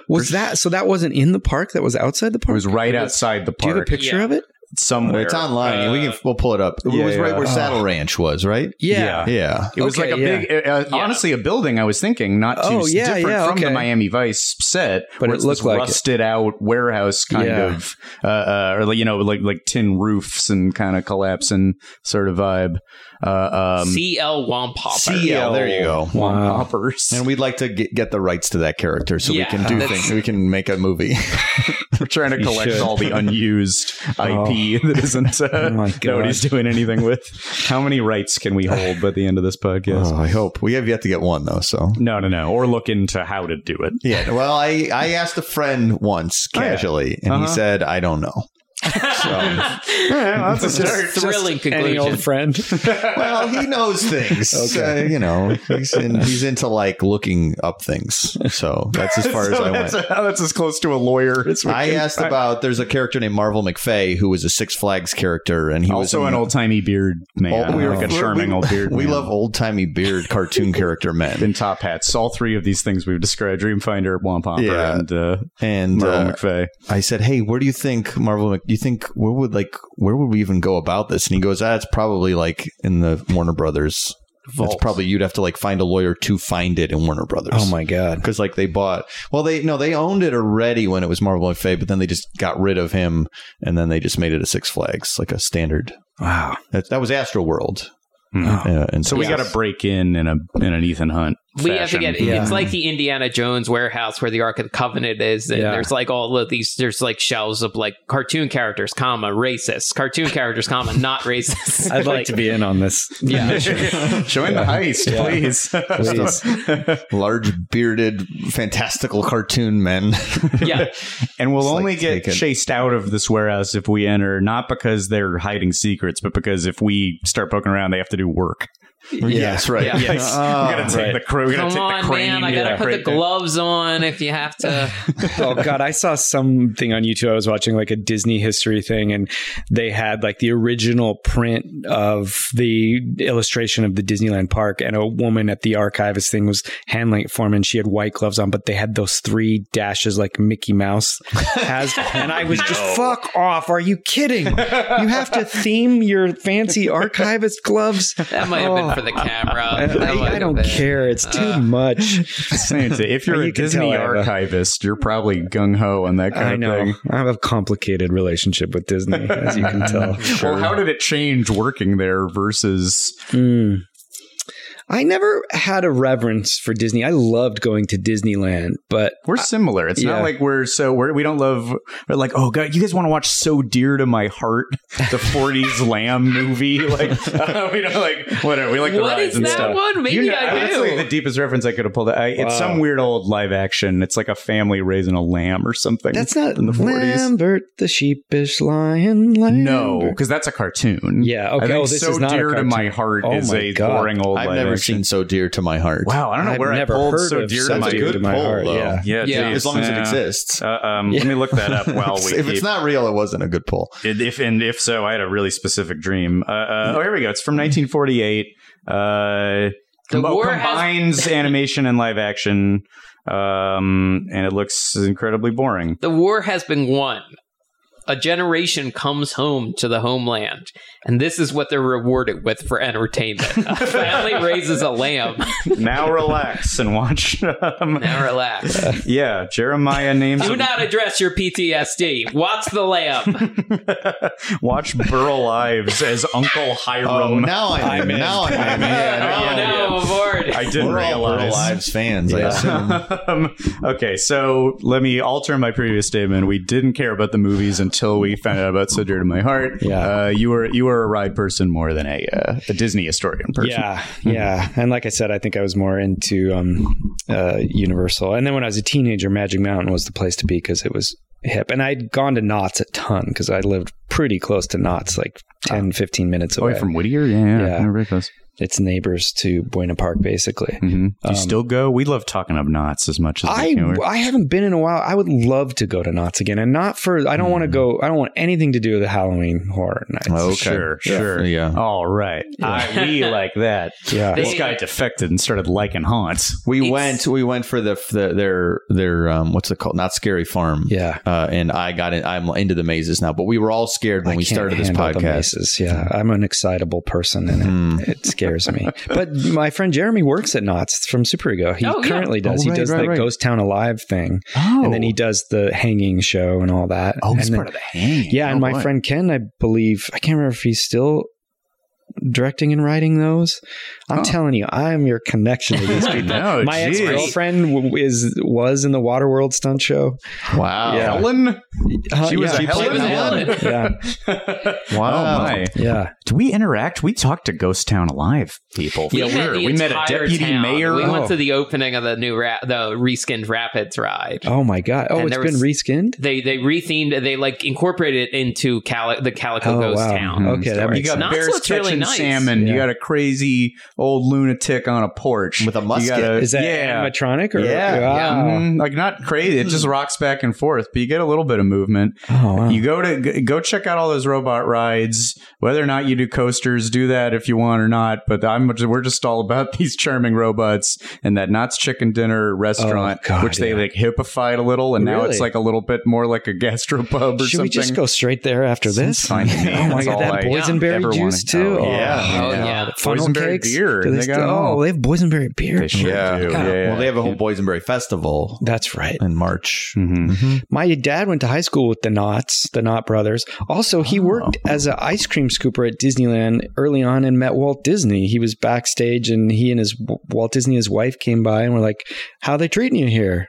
What? Wow. Oh, crazy. Yeah, I didn't realize. I don't think so. I think Tony Baxter only met Walt once or did not meet Walt as I don't remember. I'm a second generation Disney employee. I just realized that. Wow, that is, My son or daughter better go to work there. You will work at Disney. You will do the family line. You have a lineage to keep up. You know what? We were talking about Knott's, about this new, they did a lot of work on that Rapids ride, and I think I forgot to bring up a fact I had found out about Knott's. Buena Park, in terms of an entity as like a town or a city, has only existed for like a couple decades. Before that, it was kind of an unincorporated area, and as such, the Knott's security team was deputized, like to assist with the sheriff. Was deputized to assist the Orange County Sheriff's Office. That makes sense, because I also have a friend who was a dispatcher at Knott's for security. Yeah, so they would talk about that. Sometimes get dispatched to help with situations and stuff. And the head of the security for a long time was a Knott. Son. A Knott. So I thought you were going to say something else. Yeah. Keep that word going. It was a Knott. Is it true? Is it myth or true that no one can be pronounced dead on Disney grounds? And so if someone dies, which they have, they take myth. That's got to be a myth, right? There's public records saying as much. Yeah. But as soon as their soul leaves their body, that's technically it's not. Then it's a fairy land, and it goes right to the Haunted Mansion. You're a happy haunt They now. do. If you die on Disney grounds, they give you the option of, would you like to go to work as a grim, grinning ghost? Yeah. How's your baritone? Yeah, we don't say they passed away. We say they're now a happy haunt. Oh my God. Gone to a happier, hauntier place. Oh, ick. Okay, so does that mean that technically like a ghost town sheriff could That's what my question was going to be arrest too. somebody? And as a ghost town like bandit, breaking the law. The Knott stunt show. Oh God, that was one that didn't change for years and years. It's different now, but I had that thing memorized. I loved that thing so much. Is it a Western one? Yeah, I wanted to be in it so bad, and I went and tried out when I was in college. I was a really little guy in high school and really wiry thin in college, and it was just like no way I could pass for a man. And I even wore like a plaid vest to kind of like butch myself up, but that doesn't do that. And I think I generally summarily got laughed out of there. And they didn't have like a nerd or a dorky barber who they could pull his pants down or something. No, they had an audience plant in Hawaiian shirt, but even that guy was like a bearded. They were all men. Like they were like the Beaumont Bear was like the big Hollywood stuntman that came down to the berry pick and Knott's Berry Farm, and like the main guy was like a real fancy dude, and the Beaumont Bear was a Hollywood stuntman who would come bully him around. And then there was just those two guys in the audience plant who'd like come on stage in a Hawaiian shirt, and the main dude was like, "All right, I'm going to throw a Hollywood punch to you." He's like, "Hold on, I just had a taco," and you think he's really a plant because he's also got a wife he's sitting with, and then he's the one that ends up getting shot and doing the high fall at the end, and you're like, whoa. Oh, that's great. Sure. I missed that one because now it's kind of like there's like a big Gatling gun, and it's just like trying to be a bit more blockbustery like Waterworld, but it's somewhere in the middle, and it doesn't work. There was something really quaint about just the 3-person stunt man team. Yeah. Huh. We saw one a couple years ago, which I think is the bigger scope, probably one. I think so. Knott's is getting back, I think, to the charm though, with the ghost town, with all the rides. Like it's slowly like trying to charmify the park again. I think is my friend Ken, who went to work there, Ken Parks, who used to work at Disney and is responsible for a lot of that stuff because he's great, and he brought, I think, some of that Disney style stuff over. Yeah. Wow. Jeez. Well, yeah. Mission accomplished. It is. It just getting more and more charming by the year. That's what we want. Charm. Yeah, same here. We love charm. Chicken and charm. Tear down the coasters. Yeah. Bring up the charm. Yeah. That's the main thing, that this stunt show happened under the shadow of a roller coaster that just every 10 seconds. That's right. Yeah. So that was not the case originally, because that's one of the fairly newer ones. I see. Yeah. Right. Oh, I missed that stunt show. Yeah, jeez. Miami Vice, though, you were also talking about the set being cool. I want to give a little shout out to I think the Miami Vice thing was landscaped beautifully. So beautifully. Yes. Yeah. Lush vegetation. Looks like you're in because you're on some sort of like all drug smuggling island. Yeah, but did they ever mention drugs? You know what? I saw like copy in hang on, smugglers and arms traders. Yeah. So smugglers could be anything. It could be like rare exotic bananas. It could be just it was any definitely like that. Yeah. Man, dudes. I have the phrase. He says Caribbean crime boss and his gang of sleazy smugglers. I see. And action. Got it. So they're smuggling like gold teeth. Also, the sound systems on these things were amazing too, because like the music blares when they start, and you get that like, what are they called? Timmins drums, or I always get it wrong. Simmons or Timmins drums with those like. Yeah. And those in the arena. Oh God! These sort of like tinny speak. It's like music. The Miami Vice theme is perfectly suited to be played on those kind of like like not great car speak. It's cassette rock. I think. And if I remember correctly, like Waterworld, they do use blanks. They do use blanks. Yeah. Yes. In Miami Vice, it was sound effects and they had dummy guns. And they were doing the like recoil because I remember like there was a.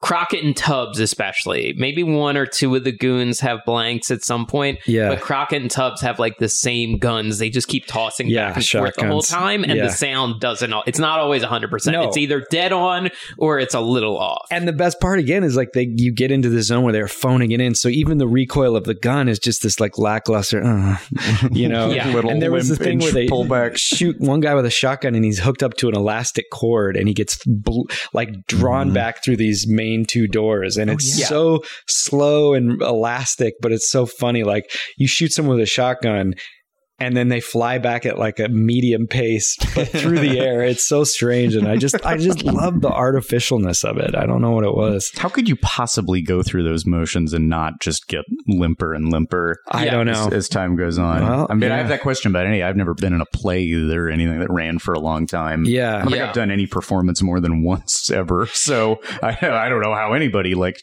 gives it their all on the imagine track. like doing Shakespeare 300 nights in a row, but I still want my theme park employees to give it all you got. There's some like Crockett does a flip at someone does a flip, someone kicks someone else in the face. Those seem like they're the fun ones to do because they give it their all. They have to literally like get over to flip and also to not land on their head. But the faces are still dead. That's the crazy thing. They're doing all this stuff and their faces are dead. I will say this: I worked at Disneyland for 10, 12 years. I don't know. I never phoned it in that improv stuff. Even in Soap Opera Bistro, like I would give it my all because I think it just came from doing theater in college. They're like, it's embarrassing if you're not convincing, you know? Yeah. But if you're a stunt man, you're not really trained in acting. And so I guess there would be a drudgery to it though. At the same time, I've heard the other complaint about stuntmen that they go so like I've heard people who've been on sets who have to say like he does not be like what would a real person do, not just this like huge swing back and like right. like hammy deaths can be. I think maybe stuntmen have a hard time like finding that middle. Yeah, I remember taking a whole roll of film once of like Kodak film. Just shooting pictures of the stunt show. And then I went home and tried to build a G.I. Joe stunt show. So I had at a young age pretty much learned how to do like blood pack squibs. And so I'd set up these little model rocket igniters to batteries and I would drain Piccolo Pete powder out of Piccolo Pete's, put them in these like toothpaste caps and I made this little diorama. And then I made like a little brass tube that I had my neighbor drill with like, holes that got smaller and hooked a little rubber tube up to like a Bic lighter and hid that so there could be like a line of flames that would come up and then hit the button and then like a little explosion. And I made little mattresses for my G.I. Joes. Whoa. You let them fall safely? Yeah. And it was just like I wanted to play the stunt show, not the reality. Oh boy, you're speaking our language. Oh boy. And not even like I'm gonna fuck up my toys and throw them hard at the ground. Like what they gotta be. Because they gotta do the show again. Yeah, they gotta redo it, and I'd have to clean the like white powder burns off them each time. But even so, on the set, I liked the powder burns because the Miami Vice thing was covered in white powder burns. Oh yeah, because they reused like any like time like there was a bullet hit on the wall, so it was just like a little plug cap they'd put in there, and so I would sit there in the beginning of the show and go like, oh. That's a bullet hit. That's a bullet hit. Because it was just stained white from all the powder, Oh, yeah. Which causes this set that's supposed to be rustic to begin with to age up as it goes. It's bearing the scars of its many performances. That's pretty cool. Would you watch movies as a kid and be like just kind of fascinated by the process more than the movie itself? Yeah. And anytime I could take a peek behind the curtain, like in Die Hard, when they go up to the roof and the helicopter's coming and John McClane shoots his gun up in the air to get the people to go back downstairs and then the helicopters shoot the roof. There's 2 shots where you can see the whole web of wires for the squibs on the ground. Like they didn't even bother to hide them. They're just laid out. Wow. Bare wires with little squibs. I'm trying to remember. Oh, in Platoon, when Willem Dafoe's character is running out in that huge moment, he's wired with tons of squibs, but they didn't work. And there were so many, it was such a major shot with so many cameras, helicopters and explosions that they kept going. And there's a couple shots where you can see him pressing the button in his hand, nothing's happening. And then he lets go. And then later the wire's just dangling from his hand and like wide open shots. It's just a wire hanging from his hand. And did you notice that as a kid? Yeah. Wow. Yeah. So you were really just paying attention to that. I was so into squibs. Well, I had this podcast called I Was There Too, and I would always ask these guests, have you ever been squibbed? Oh, yeah. And then on the 50th episode, I had asked so much that this special effects house reached out to me, and I was going to be in New York for Super Ego, and we did a whole documentary on me getting squibbed. It's called The Squibbening. And I finally got to realize my dream. We did one individual squib, and then we did a shot of 4 machine gun squibs on me. Wow. And it was so fun. Wow. So fun to do. How'd it look? It looked great. Yeah, I mean, you can just Google The Squibbening and it's a documentary online. You can watch it. Great. Were you happy with your own performance? Do you think you rode the stuntman line? I don't think I did it well because I was too, well, A, it was too new an experience, and B, I was too relishing the moment to act, Oh, sure. Yeah. You can't you can't tame that smile down. No, I couldn't. I was too happy to get shot. Wow. Are there moments like that? Because you're a big James Bond guy too, right? Yeah. You have a James Bond podcast as That's well, right? Yeah. Are there any moments you ever caught, like in the classic Bond movies? Like, well, I can see that. I can see. Good question. I'm sure there is. Let me think. Especially around those 80s ones. You also did you design a hypothetical James Bond park or stunt show? I did. Okay, so this is slightly embarrassing, but I've done 3 prints of James Bond theme park stunt spectaculars. So I did the Thunderball Aquatic Extravaganza, which is like in a big tank. And then I did Live and Let Die, Stunt Spectacular, and On Her Majesty's Secret Service. And they all take place at fictional, like, Six Flags over Squaw Valley Snow Resort, Six Flags over Baton Rouge, and then there was one in Florida. And if you go to MacGorley.com, you can see those or purchase them. Oh my God. Yeah. Sweet. And Wow. I'm thinking about doing some other movies, you know, like a Friday the 13th or, you know, like Stunt Spectaculars or something. I don't know. Wow. Yeah. Wait, and what is that art? What's in, how do you convey what I treated it like a poster from the time. So it's not like a drawing of what it would actually look like, but I remember the like newspaper ads for Miami Vice. And so you would see the elements of the actual set as they were, but it was still movie posterized where everything's kind of coming at you. Yeah. And it was like kind of fictional looking and explosions. Like it's not meant to be linear. So it incorporates all the elements of the movie that would be in that stunt show. Yeah. Jeez, Yeah. that's a great idea. Wow. So like there's sharks in the Thunderball one and a jetpack and, you know, and then this On Her Majesty's Secret Service one has like a bobsled track. And because also, Sure. have you guys ever covered this? You probably know about this at Six Flags Magic Mountain in 1984 when the Olympics were big, and not the Los Angeles Olympics, but the Sarajevo, Yugoslavia Olympics. There was a ride called Sarajevo Bobsleds at Magic Mountain. Nope, never come across It was this. based on the Olympics. Oh my God. Wow. It's funny you say that because I was at Busch Gardens Williamsburg during the 96, 94, which was the 90s Olympics.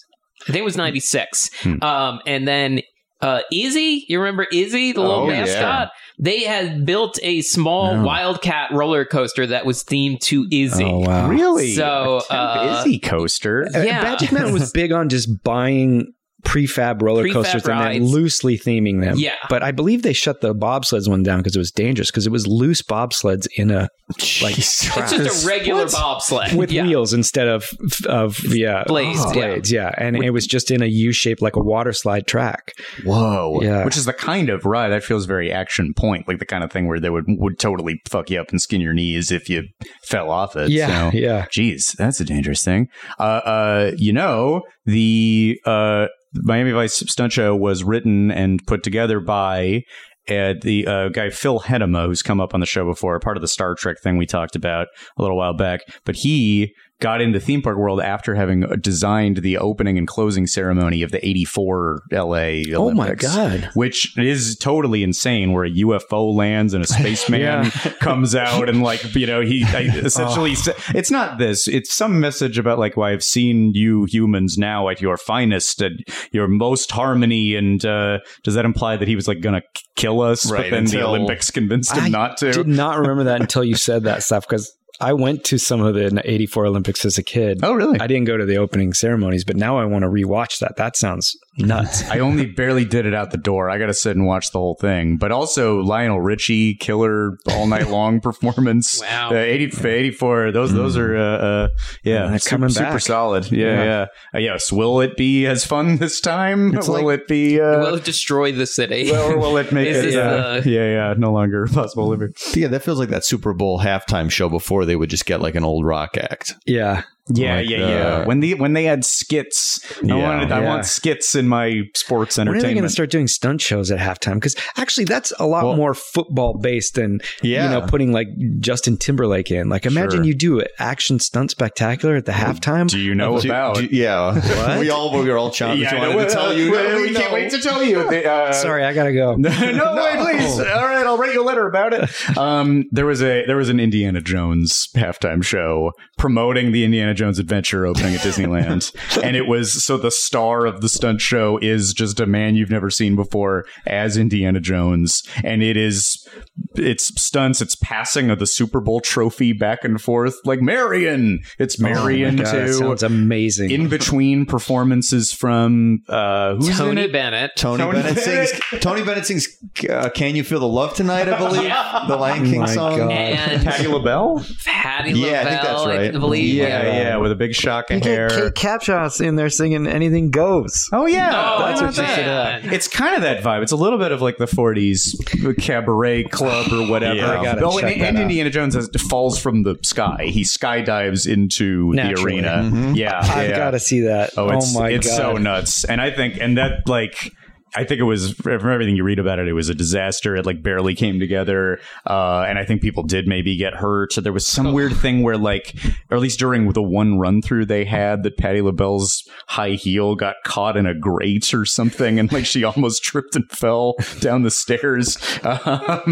Really insane. But then like, it's like all the stuff like spikes coming up from the ground and Indy avoiding it, but live during the Super Bowl. Mm-hmm. Did you guys ever see the miniature stunt show they did at Disneyland for Indiana Jones? It was kind of in the like jungle area bazaar. Yes. Oh, we And talked where he about punches that. a woman. Yes. Yeah, where he Yes. decks Yeah. a woman. Yeah. We'd never heard of it till we looked into it. Yeah. Yeah. Go to hell. I don't think he says go to hell, but is it's, she possessed or is he possessed? She's possessed. I saw it. So it's fine. Yeah. he's really She's punching the possessed. devil via this Yeah. woman's body. He doesn't Right. want the devil and to then be he there. throws her but into the Cave of Wonders. You're right. Yeah. He like drop kicks A her. lightly disguised the old Cave of Wonders set. That's He does kill her eventually. Yeah. yeah, it's okay. He kills her. Killing's fine, but punching is, yeah. He puts her out of her Off misery. limits. He does Yeah. the humane thing. Really. Right. Were you working there when that happened? I might have been, but I don't remember. That seems like that could Yeah. have crossed over. I forget. What am I missing from Miami Vice is there's some very impressive stuff. The helicopter is very impressive. I do wonder if the helicopter, what worked more often, the helicopter or the Waterworld balsa wood plane? Yeah, that Sometimes balsa wood plane gets canceled if there's too high a wind. Is that what it is? Yeah. Yeah, they don't do it, which would be a real bummer. What do? They just I saw it once. They just set off all the fireworks, I think, right? I think so. But then there's a weird thing, at least when I saw it when I was much younger, there's a weird part where the deacon there's a crash, he hears a crash, and he looks back where you can't see and says, "Oh no, my plane." Oh yeah. oh man. He still does the firefall. I think I love I don't know, maybe it's not a theme park stunt show unless there's stuff that doesn't I work, agree. lame stuff, Yeah. half-assed Yeah. stuff. The other cool thing in Miami Vice was when they ride in that mine car. that's the The best. mine hits cart the is dead end, insane. and it explodes, and they go flying out. That just blew my mind. That's a crazy stunt. I don't know how they do that. That is like you can't half-ass that. It seems so whiplashy I that know. it just suddenly hard stops and they go flying out of and it. and they do like a full flip, I believe. Yes, Forward both of them. flip. Yeah. Both of them. That's what's also impressive to me is that they both flip out of it. Yeah. And you'd think they would like their heads would collide regularly, like Yeah. it would happen all the time. But Yeah. maybe it did. I don't know. Yeah. The articles when this was opening in the LA Times, the MCA's corporate safety program director, because MCA owned Universal at this time, said our industry, quote, our industry gets a lot of publicity when things go wrong, said Paul Wholehouse. Hell of a name, Paul Wholehouse, director of Wholehouse parent company production. MCA's corporate safety program. But Waterworld and Miami Vice, at least like the water and the landscaping looks pleasant. It's aesthetically appealing to look at. The 18 looked like a dirty field, like a dirty demolition derby monster truck show. Yeah, it was like a Mexican villa or something, or I can't remember. I think it's the border. I think you're at the currently relevant U.S.-Mexico border, and you're watching it through. Like there's a fence in front of you with barbed wire that like bends. That feels like it's trapping in the performer side of things. So that was like a safety thing. There was like a chain link fence, or it was theming or safety, or maybe all of it together. That. I don't remember. I don't know, but it's so dreary. You're watching like a very depressing pen, essentially. Yeah. Footage of that has to exist, like archive footage of that thing. I wish they would release that. How could it only be? Yeah, it definitely made it hard to find much about. But yeah, I saw a couple photos that were really miserable, and then I read about this sort of miserable union organizing situation. There was a successful walkout by the A-Team. I guess not successful in the. I don't think they got by the A-Team. They did it. They banded together. A-Team doesn't fight their way out. I love it when a plan comes together. I love it when a union collective comes action, together. collective bargaining. You don't got to solve everything with punches, fool. By the way, I rewatched some of the A-Team originally. In the first season, his catchphrase, or at least the first few episodes, it may just be the pilot, because they actually recast Face, I think, and did some recasting. His catchphrase was not, I love it when a plan comes together. It was Hannibal's on the jazz.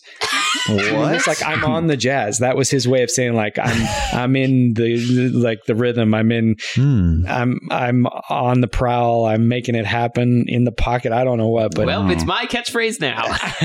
That's what I was thinking. Jason's on the jazz. we will find a proper moment to say it later on. Well, it's another IP that we can buy up because nobody's using it. They never made T-shirts of On the Jazz, so it's ours now. Yeah. Great. So they were like, the A-Team stunt performers are very unhappy with what they were making on the thing, and they even quoted them. Like, somebody says, "We don't feel we should risk our lives for a lousy $250 a week when I could go dump trash and get paid more." $250 a week. Let's assume that's a 5-day work week, so that's $50 a day for stunt work. That's crazy. Is it around what I got paid as a tour guide? Even with these inflation. guys are, but then in 85 and it's stunt people. Yeah. That's really shitty. They proposed to Universal a $5 per performance raise. That's it. And Universal said, how about a $15 per performance cut? They they got the request and just said, fine, we're drastically cutting your salary. Wow. So they all walked out, but the Universal was like, fine. And they just put up a newspaper ad for more, which maybe is what happened when you saw it. Maybe they were just like, well, we found 3 of the guys, but not all of them. Scabs. You got to go back and forth. You're Murdoch too. Stunt scabs. Stunt scabs, the lowest form of life. That's what Haim Saban did to the Power Rangers. Right. Yeah. That's right. right. They're like, hey, we want some money because this is so popular. And he was like, no, I will replace you. And he did. And like, as a kid, I was just like, oh, that sucks. I like them. Anyway, I'll keep watching. Weird that ghoul doesn't like Bernie Sanders or Elizabeth Warren. That's strange. Weird. Yes, it is weird. I agree. They also released a statement, another bizarrely named Universal person, Patty Casino. Whole House and Casino are on the job. Another Whole House Casino production. Patty Casino took to the papers to say, the stuntmen say that this is the A-Team's one of our most popular shows, but actually it's not as popular as the Western show or the Animal Show or Conan the Barbarian. She went out of her way to say it's actually not doing well for us. So that's like when Disney was like, Lord and Miller weren't doing a very good job making this Solo movie. That's why we fired them and sent them away in disgrace. They must have had ghostwriters on all their other mega successes because these guys were really shitting the bed on the set. It does seem a little claustrophobic to me, the idea of going to Universal and doing the tram and then 5 shows. Like, that seems like a lot of sitting. Yeah, because there was no lower lot theme park area at that point. Until they installed the Starway. Upcoming topic, the Starway. Is that the escalator? Yes. Yeah. We got an episode in the can about the escalator. We had a lot to say about the escalator. Is that out yet? No. Why does that sound familiar to me? It's similarly mundane earlier in the episode. I think. Okay, yeah. Probably. Although I think it will be out by the time this comes out. Now that I'm thinking about it, I'm doing the math in my head. The world will know. The world will have changed. It sounds familiar because of all the awards it won. You're getting like a future Flash. I think is what's happening. Mm-hmm. That's the '84 Olympic ceremony. Yeah. So one day you will have the world's greatest escalator. Mm-hmm. I believe in you, humanity. The same quote from the guy who doesn't like his $250 salary for some reason. He is the guy who plays Mr. T, and in the beginning of his quote to the press, he says, "I pity the fool who takes my money."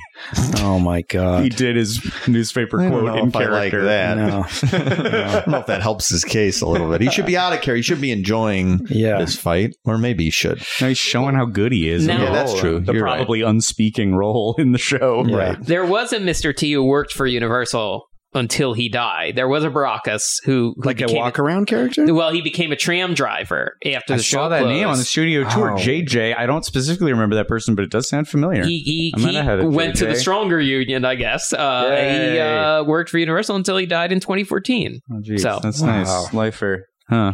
What have I missed? Sorry, I was going to say Miami Vice. Yeah. I watched it behind the scenes, which is like, it was billed as like a making of.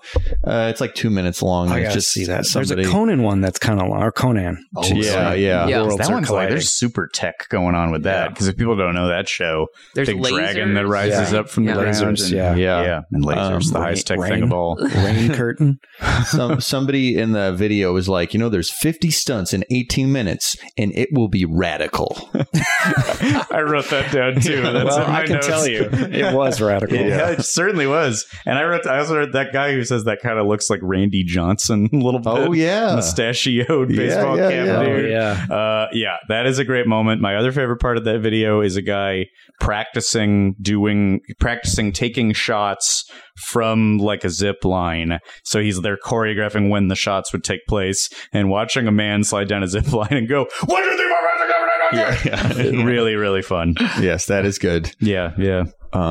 Good video. Good video. It's a short one though. They also and then there's a part where a guy says, "Yeah, you got to be careful and choreograph these things right, because if not, this can happen." And he raises his arm, and it's in a full cast, like at a crazy angle. And then the narrator says, "But when it all works right, which is almost all the time, in a Casino Whole House production, no spared no expense. Put the money on the screen."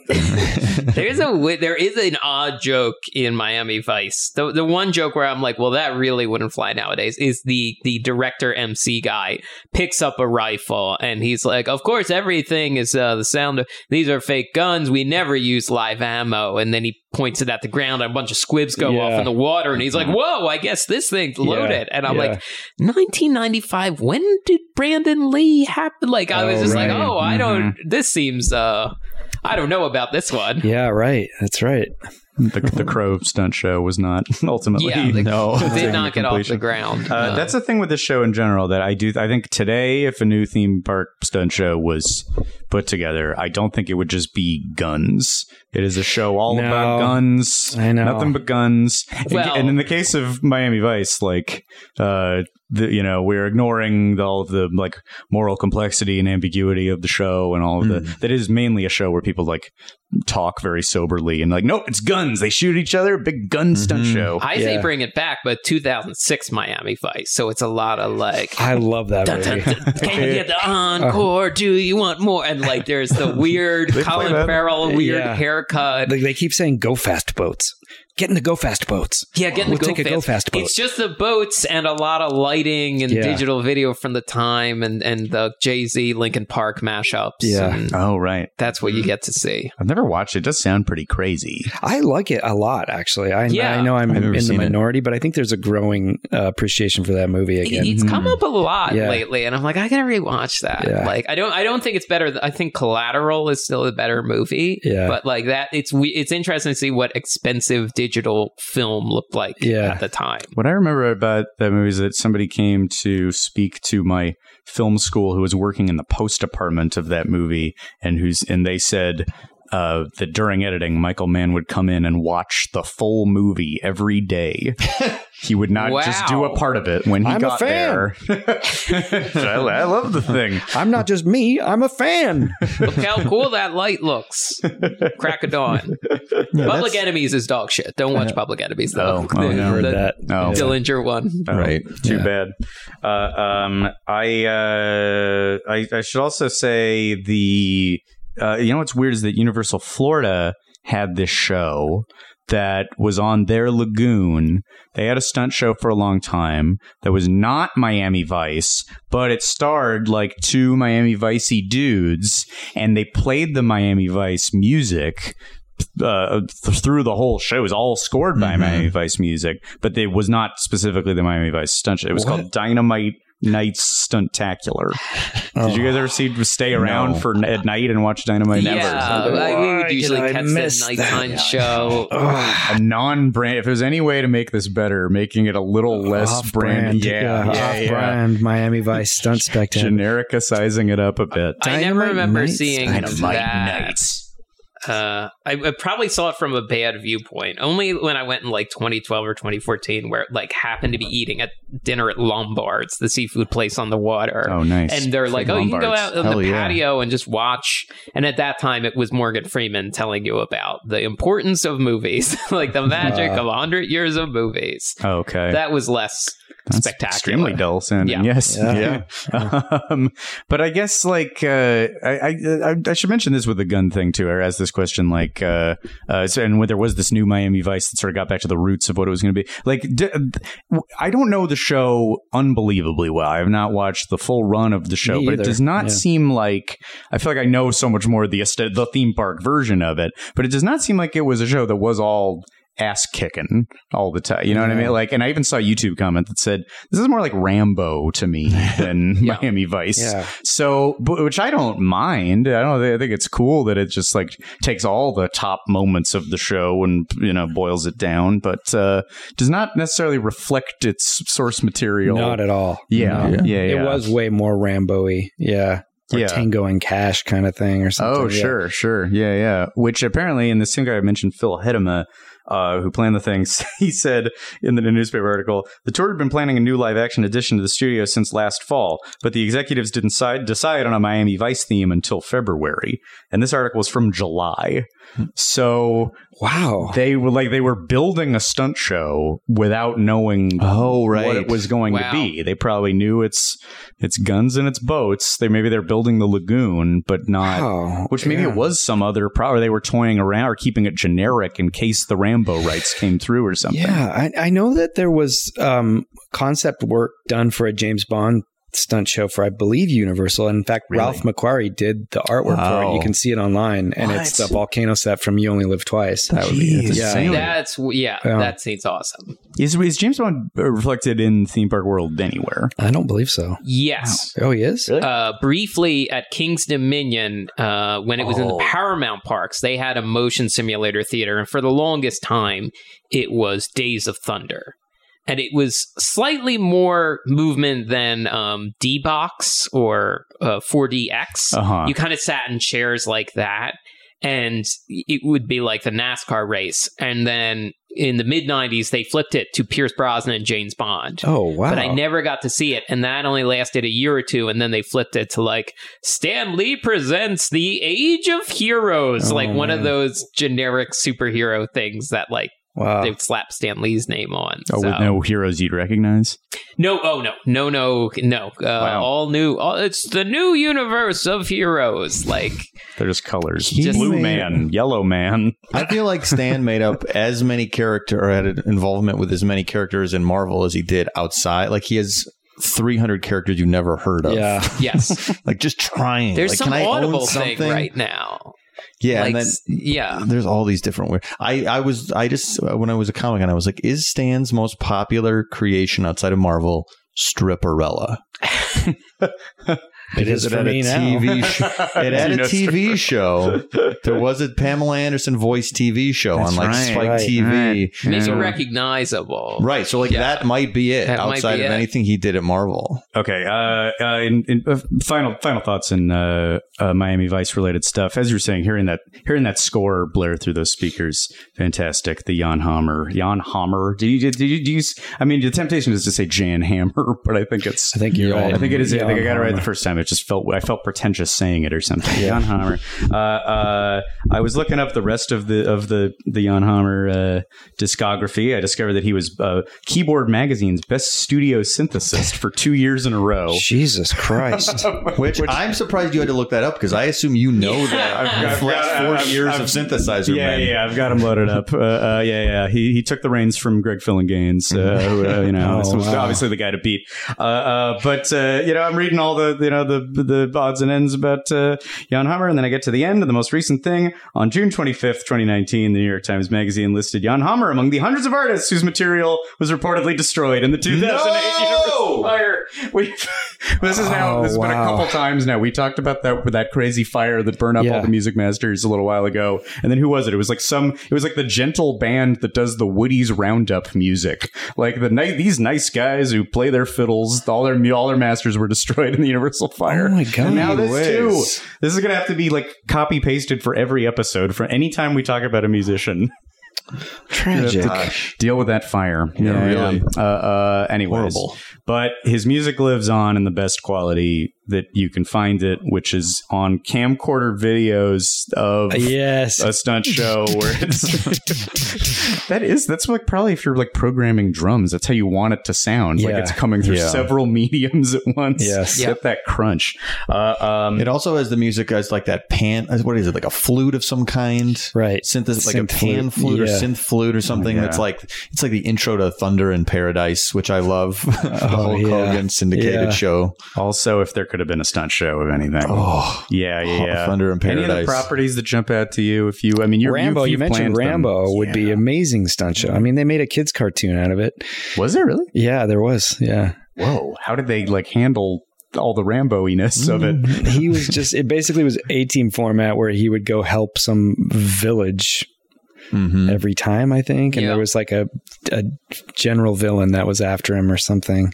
He was in like Tierra Libre was the country he was in. God, I don't know how I remember this. There was a RoboCop cartoon too. Yeah, that's right. Yeah. RoboCop stunt show. That'd be good. Yeah. Oh my God, that would be the best. I feel like some of these might have existed in like Germany or Australia, because there was like a stray Police Academy stunt show in a couple of odd places. But a Star Wars stunt show, an actual like stunt spectacular would be amazing. They've never really done that. There's always some twist to it, like a Jedi Academy or something that just shits it. Yeah, I feel like that the promise of some of Galaxy's Edge was like, and there's going to be like flash mob scenes, and like I don't know if they're going to roll that out eventually, but you would feel like they could do a full, cool, awesome like within the land stunt show somehow. Like, and it's a property where getting violent is not. So it's fine. It's great. It's all lasers. Yeah. No, it's lasers, right? Now bullets. That's great. Oh yeah, true. Yeah, and they're aliens. We don't have any attachment to aliens them. Aliens are robots. Stormtroopers. Yeah. I wish they'd just do full on adult franchise theme song, like theme park stunt shows, like a Saving Private Ryan stunt show. Oh my God. Platoon, Die Hard stunt show would be Syriana. amazing. Watch the guy getting his fingernails pulled out. Michael Clayton. Yeah, Michael Clayton. Yeah. Oh man, but that's a guy just fixing all the problems after the stunt show. Yeah, that'd be good. The car explodes in that, right? Yeah, car explodes, sure. But that happened before the show. Oh, okay. Yeah, you just seen him go through everything. The theme park having to buy the property to have a full accurate size Normandy, like to get the scale of the beach correct. They have to close down their adjoining water park so that they can, it all becomes a much sadder beach. And then how do you handle the German soldiers or Nazis? Because didn't they used to have swastikas in the Indiana Jones stunt show, and then they took them all out? Now it's just kind of generally red and black. Yeah, it's just X's. Yeah. They're jerks. It's the jerk patrol. Yeah. Well, we might be on the precipice of a new generation of stunt shows with those Marvel robots. Have you seen those? The stunt robots? Oh, yes. Like these crazy things that fly through the air that like can make a super heroic pose. Yeah. So like that's scary. I mean, they're obviously going to kill us eventually, but it's at least they could do is do some stunt shows in the meantime. Do a little stunt show for us and then murder us in a couple of years. Get our defenses down. Right. False sense of security. Warm our hearts. We're just here to do stunt spectaculars. It doesn't matter that they're multiplying. They found a way to mate. I feel like that just means more stunt shows. There's more than today because that just means more stunts for us. Yeah, all right. Right. Everybody gets a personal stunt team in their house now. Yeah. And they keep talking about 2 weeks till go time. Must be a stunt language. I don't know. Wouldn't it be very like apropos if we were all killed by a bunch of superheroes Yeah. Like they took over our cinema, and now they're in our homes, and like Spider-Man is just choking us all out. Like, yeah, we deserve it, I guess. Bobby would just make me breakfast or something. Yeah. Some dweeb, like his life being choked out of him, going, who watches The Watchmen? See his soul leave his body. That's the way I want to go. For one, I welcome our robot stunts eventual overlords, but they would not exist without the brave stuntmen who literally did break their arms to make the Miami Vice show what it was. Thank you for coming and talking to us about it for a while. Matt Gorley, You Survived podcast, The Right. I'd do it all over again. I feel like there's more to talk about. Yeah, there's probably. Yeah. Send us like a voice memo addendum if you're leaving here. Okay. Just call me, leave me a machine. We'll just add it to the end. Sounds good. Should make that an option for all. Oh yeah, that's true. Yeah, on the way home, if you just want to talk into your phone. Shit. Yeah, I forgot. Sometimes Tubbs would wear like a orange suit that looked cool. All right, that's it. Bye. Hey, thanks so much for being here. And let's exit through the gift shop. Is there anything you'd like to plug? Oh, gosh. I guess not. I mean, I said mattgorley.com, so you can find everything there. Oh, yeah. Whatever social media I'm on. I'm glad I know about this now. Yeah. Any podcasts I'm doing. I think Super Ego's coming back later this year. And great. So all that's there. Yeah, thank you guys. Cool. Absolutely. Thanks for doing a show born from your days at the... wait, which one? Wait, what did you all do together? Some of it was Soap Opera Bistro. Most of it, yeah. We started in Soap Opera Bistro, and then around that transition period, I think, is when it happened. And you started saying, can we play parts that are not doctors or... Yeah, it was like we were doing such straightforward mainstream improv. We wanted to start... We'd get off stage and just start denying each other as a venting thing. And so we wanted to just break the rules of improv, and that's how Super Ego was born, basically. Jeez, wow. It was that's math related to the theme park experience. That's pretty crazy. Is there an oral history of this yet? I'm imagining the Tom Shales SNL book where you're talking about the Soap Opera Bistro, and you guys were all there together, and people have asked us to do this group of people to do a podcast about it, just the stories behind. I remember some middle manager took a picture of me with my shirt off in the dressing room and emailed it to me. It was a weird place. Yeah. He was a creepy Disney guy who'd come in every day with a giant Cheshire Cat smile on his face going, are we all having a Disney day? Yeah, Jesus, he was gross. That exists. That's what you'd show in a movie about working at a theme park. We used to have this running joke. I won't say his name here, but let's say his name was Leonard Barazzo, and we'd always go Leonard Barazzo for county molester. Vote Leonard Barazzo for county molester. Leonard Barazzo, I think, first of these robots who are eventually going to kill us. Yeah. He was an early prototype. Oh, he was that makes a lot of sense. Now you know. Gentlemen, what else we got? Live show tickets still available, hopefully, for Anaheim. August 24th, Anaheim. October 24th, Orlando. Where in Anaheim are you doing the show? At the Anaheim Hotel. Near D23, the Disney convention. Weekend, yeah. During that convention? Yes. Not affiliated. Not affiliated. Right. Legally not affiliated. And what's the subject? I don't think we know yet. We were just throwing ideas around yesterday, but we're not ready to say yet. It's very wow. But if you're not all paneled out by the end of D23, please come join us. Come to a different ballroom. A different sweaty ballroom. Cash bar. Hey, that's good to know. Yes, I said yes to them having a person there with their cash bar. We don't get any money from it, but enjoy. But if I get booze from it, then I'm all set. And it's as good as money. Sure. Better. Sure. And check us out on The Second Gate on Patreon, our Twitter, our Facebook, TeePublic, all of stuff. Yeah. You know the things. Thanks for listening, everybody. It's been radical. It has been radical. Jason was on that jazz. Forever Dog. This has been a Forever Dog production. Executive produced by Mike Carlson, Jason Sheridan, Scott Gardner, Brett Boehm, Joe Cilio, and Alex Ramsey. Engineered and mastered by Alex Sarche. For more original podcasts, please visit foreverdogpodcast.com and subscribe to our shows on Apple Podcasts, Spotify, or wherever you get your podcasts. Keep up with the latest Forever Dog news by following us on Twitter and Instagram @ForeverDogTeam and liking our page on Facebook.